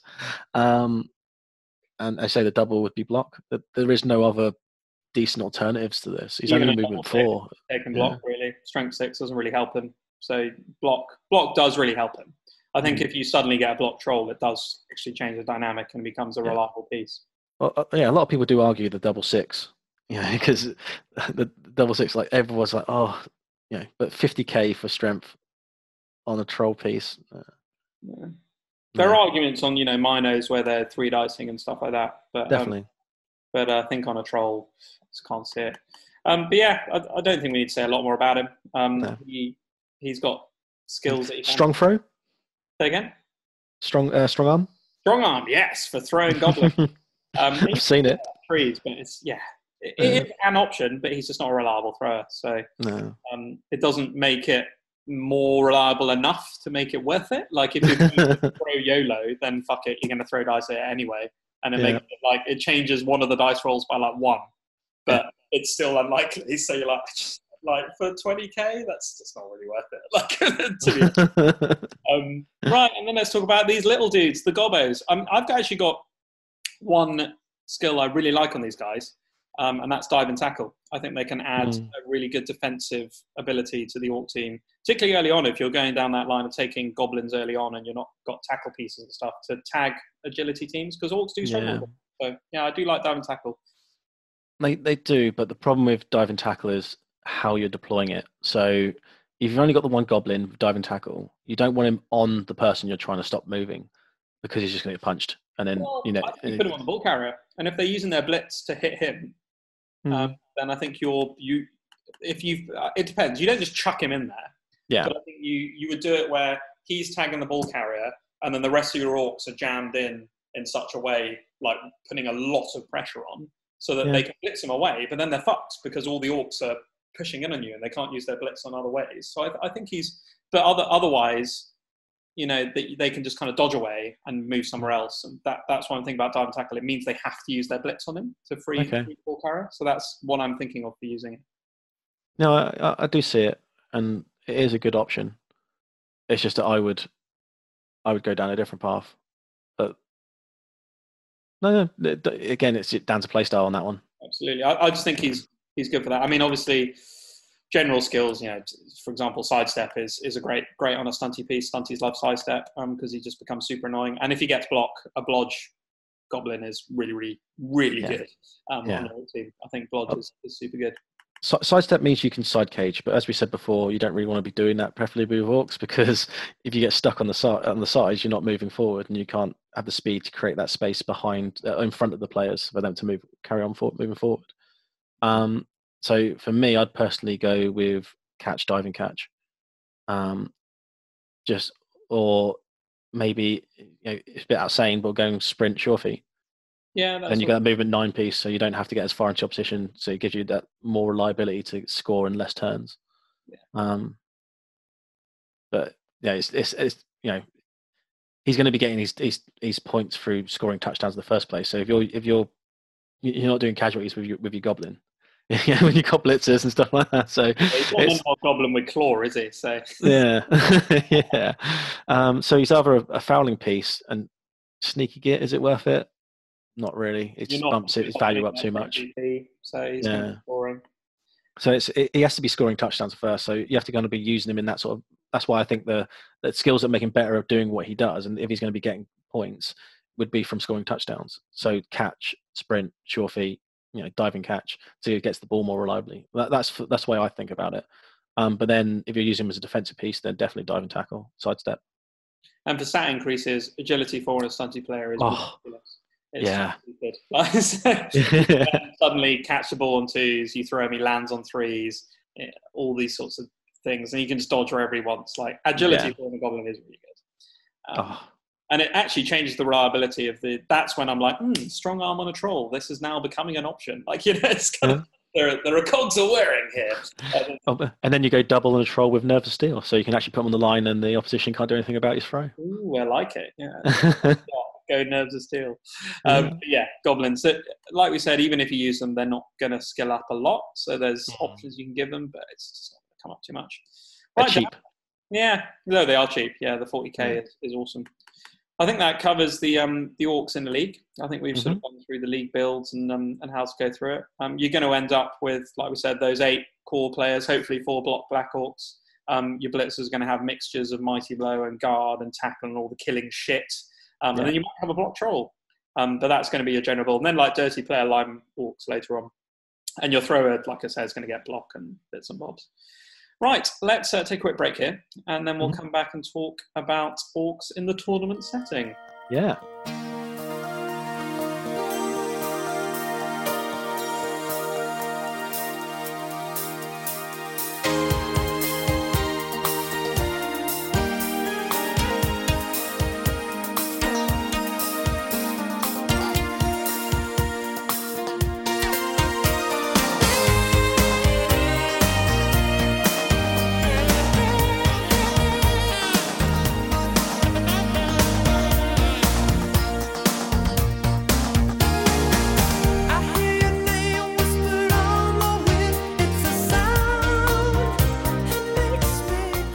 Ladies and gentlemen, boys and girls, welcome back to the Talk Knuffle podcast, where we're going to finish off this Orc Race review with some tournament chat, aren't we, Dan?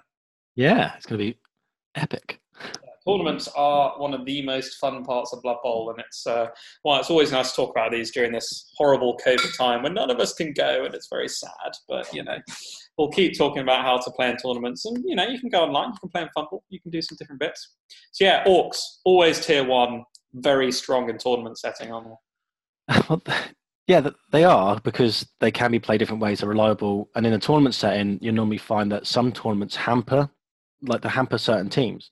So they're a tier 1 team because they are more reliable when the effects from a tournament organizer is to dumb down tier 1.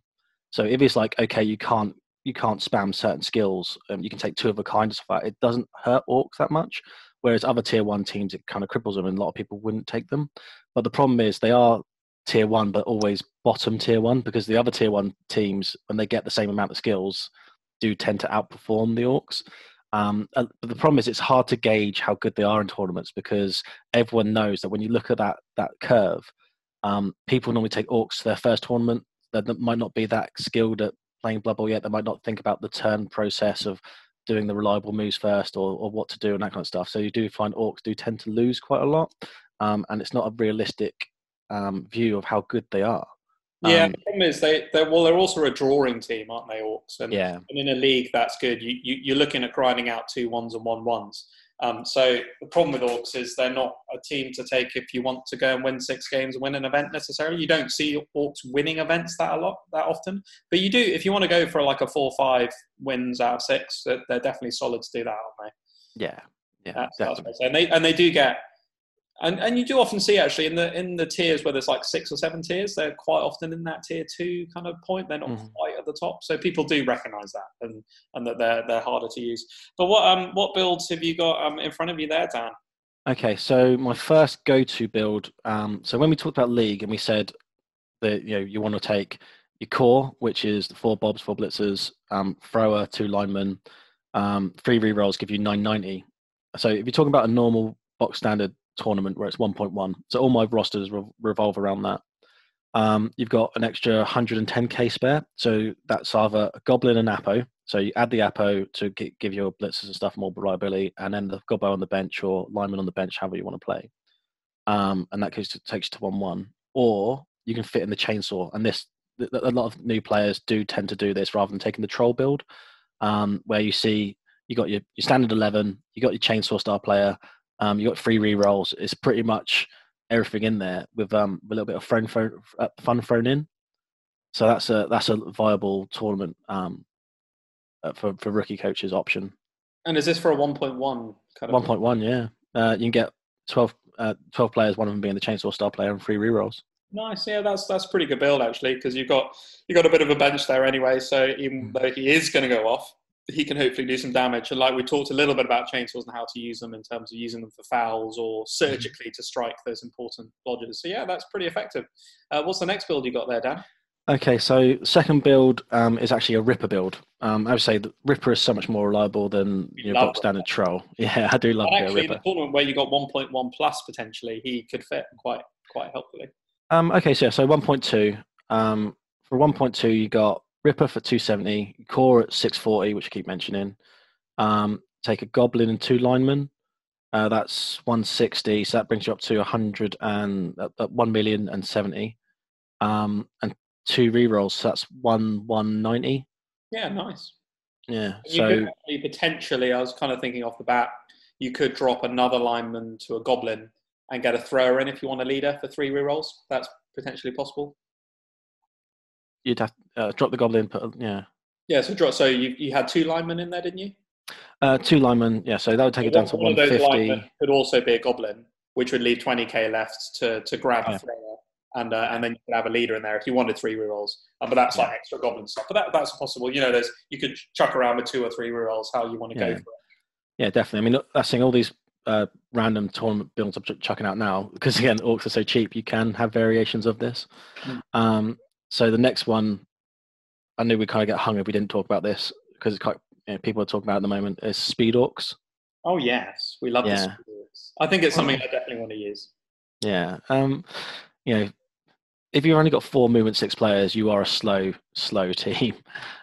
So to bump that up, make it 8 movement 6, and especially with the stunties and stuff. So I'm looking at 2 different variations on this. You've got 4 goblins, 4 blitzers, 4 bobs. So you got your core and the goblins. That all together tied in comes at 880. So at 1.1, that leaves you 220 left. So you could go for 2 re-rolls and have 100 left over for Apo and a Babe, or depending on what they let you take, if you want to take 5 Fan Factor or something like that. Which you might need. Yeah, potentially if you're going to foul with the goblins and stuff. Actually, you can fit the chainsaw in as well. His chainsaw's 100k, so he can, yeah. But he's only movement 5 and kind of he's not speedy. Yeah. Yeah. Or you could drop one of the bobs. I know this is kind of everything I've said over the whole podcast is you need your core. You need your core. So you've got 4 goblins, 4 blitzers, 3 bobs. So you're dropping one of your slower players. But then that core then drops down to 560. Your 4 goblins is 240, so that's 800 total, leaving you 300 left over. So with the 300 left over, you can get the 3 rerolls and a troll. So you're dropping a bob and putting a troll in.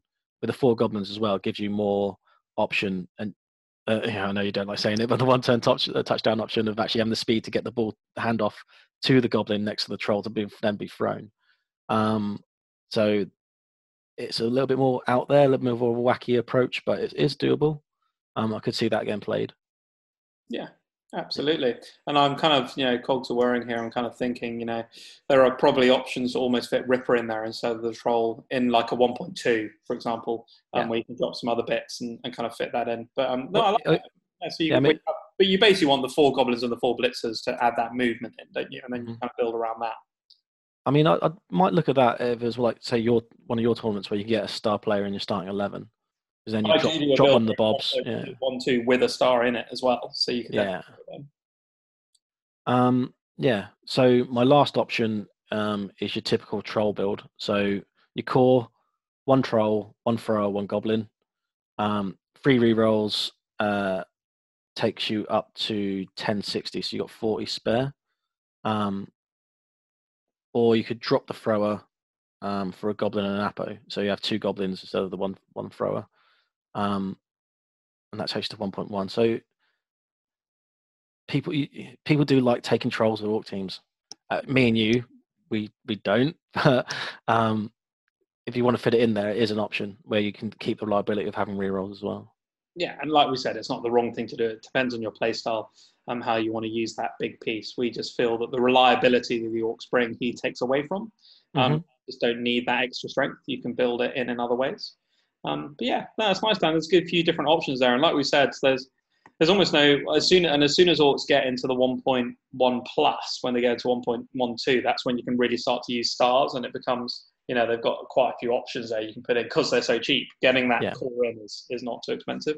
I've actually worked out whether you can fit Varag in, and I would love to take Varag to an event because I think he's good enough, particularly in tournaments where he's a mighty blow, jump up, strength 4 blitzer. Like he can add in there where you've got limited skills to take. I think you have to drop one of the core to fit him in potentially, but again, once you go to 1.12, maybe you don't. And I always like to, because I'm a star player kind of man, I always like to try and fit it into the standard 1.1 where you can't take stars in your build, and then build from there and see how it goes. And often listeners, when you're going to tournaments, you do look at the pack and you think, actually, this build's not going to fit so well compared to what others going on. Maybe I'll take it to another one. But it's nice to go from there as a starting point. So I figured out that you can basically get Varag instead of one of your blitzers and no troll. So you can still get effectively the core. So you take 3 blitzers, 4 black orcs, and Varag for the core build. And then you can get a thrower and 3 goblins, and that comes up to effectively 12 players, and 1 reroll and a leader, and that's 1.1, bang on. So that's 11 players plus Varag, and you've got some goblins in there, but which is actually quite nice. Like when we talk about the speed build, it's always like the speed build with Varag, which I think is kind of quite nice. And only 2 rerolls, but obviously the throwers, in a weird kind of way, the thrower might not even carry the ball. You might give it to someone else, but there's different ways you can play it. But if he's your leader caddy as well, you've got to protect him, so he's probably best carrying the ball. Yeah, well, that's true. Yeah. But then from 1.1, if you're looking at that as a core, if you're pushing up to 1.2 and you've got 100k to play with, you can start upgrading your goblins to line orcs, or you can chuck in another reroll and you don't have to take the thrower and things like that. I think you probably can't fit in a troll with Varag. I think you're going to be looking at, kind of Varag and black orcs and that sort of build. But I was quite pleased that he does physically fit into a 1.1 that would work, because you've got 2 rerolls and him with another 4 or 5 extra skills on the other players would be quite effective. So I was quite pleased I came up with that build. Yeah. So I'll pose you a question here, because this is what all orc coaches see when they get tournaments. If you are limited to 2 of a kind skills, how would you skill up your typical orc team? Because if you can take 6 basic skills, but only 2 of a kind, so you can't spam skills. If you can spam, then it's normally the block spam. I think Backbreaker last year, I think Backbreaker was 1 of a kind. I'm trying to remember. Some tournaments are doing that now, and the problem is they're doing it to try and stop lizards and probably orcs, and they end up butt fucking dwarves, because dwarves just need 2 or 3 guard at least, and they just get absolutely fucked if they can only take 1, which is a problem for some of the teams. So but I mean, 2 and 2. So basically, it's what skills do you put on your black orcs, or if at any, if you can only take 6 skills and 2 of a kind. Yeah, I think I don't think you desperately need block on them in a tournament setting when the other top tier teams are restricted as well. I think I would look to my blitzers more, and I would look at, I think you need, if I can, you need 2 guard, and I'm just not sure where you take those, whether those are definitely both on blitzers or whether one of them's on a black or one of them's on a blitzer, and how you skill that. I think I probably would. I think I'd probably take at least 1 black orc and then maybe a guard black orc, a guard blitzer, because often that might even only be 4 or 5 skills. And you've only got 3 left. And I quite often will then use one of those for sure hands. And then, because I do think you need a block sure hands player, like a thrower, I think you put block him in anyway. So I think I'm going to use one of them for sure hands. And then maybe 1 tackle blitzer. So I'm looking at, so if that's 5 skills, you've got 2 guard blocks. So I tend to find when I do my orc builds anyway, that I don't have a lot of room left to put loads of block on my black orcs. And I'm going to have to just use them as those strength 4 speed bumps and not rely on them as much to hit. And they are just going to stand there. That's how I tend to build them into tournaments. So that's interesting, because I tend to go the other way. I always think, right, okay, all these need 1 skill each. So I tend to do 2 guard, 2 block, and then I've got 2 skills left over for the blitzers. So say one might have sure hands and the other one will have tackle, because I always like to take a tackle piece playing against agility teams. Yeah, but then you are missing mighty blow. So it's a case of, if you've got the thrower in there, then the other one has mighty blow, one has tackle. Yeah, I think when I'm looking at my skills, it's like I want as much guard as I can get and some block on the Black Orcs, and then I need like tackle, sure hands, and guard. Yeah. And then I want like mighty blow, and mighty blow is probably the first one that goes. So like I'm like, if I'm restricted to 4 or 5 skills and I've got to cut it, I'm going to have to cut mighty blow. And like we talked about, you're not going to rely on removing your opponent. You're going to rely on grinding them down.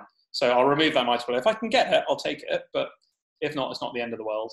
And then the next thing I'm looking at is my Black Orcs becoming more immobile pillars that stand in the way and just don't worry about the block. And I'm going to need my guard, tackle, short hands, and my blitzers to make them work. That's how I think about the team. That is true.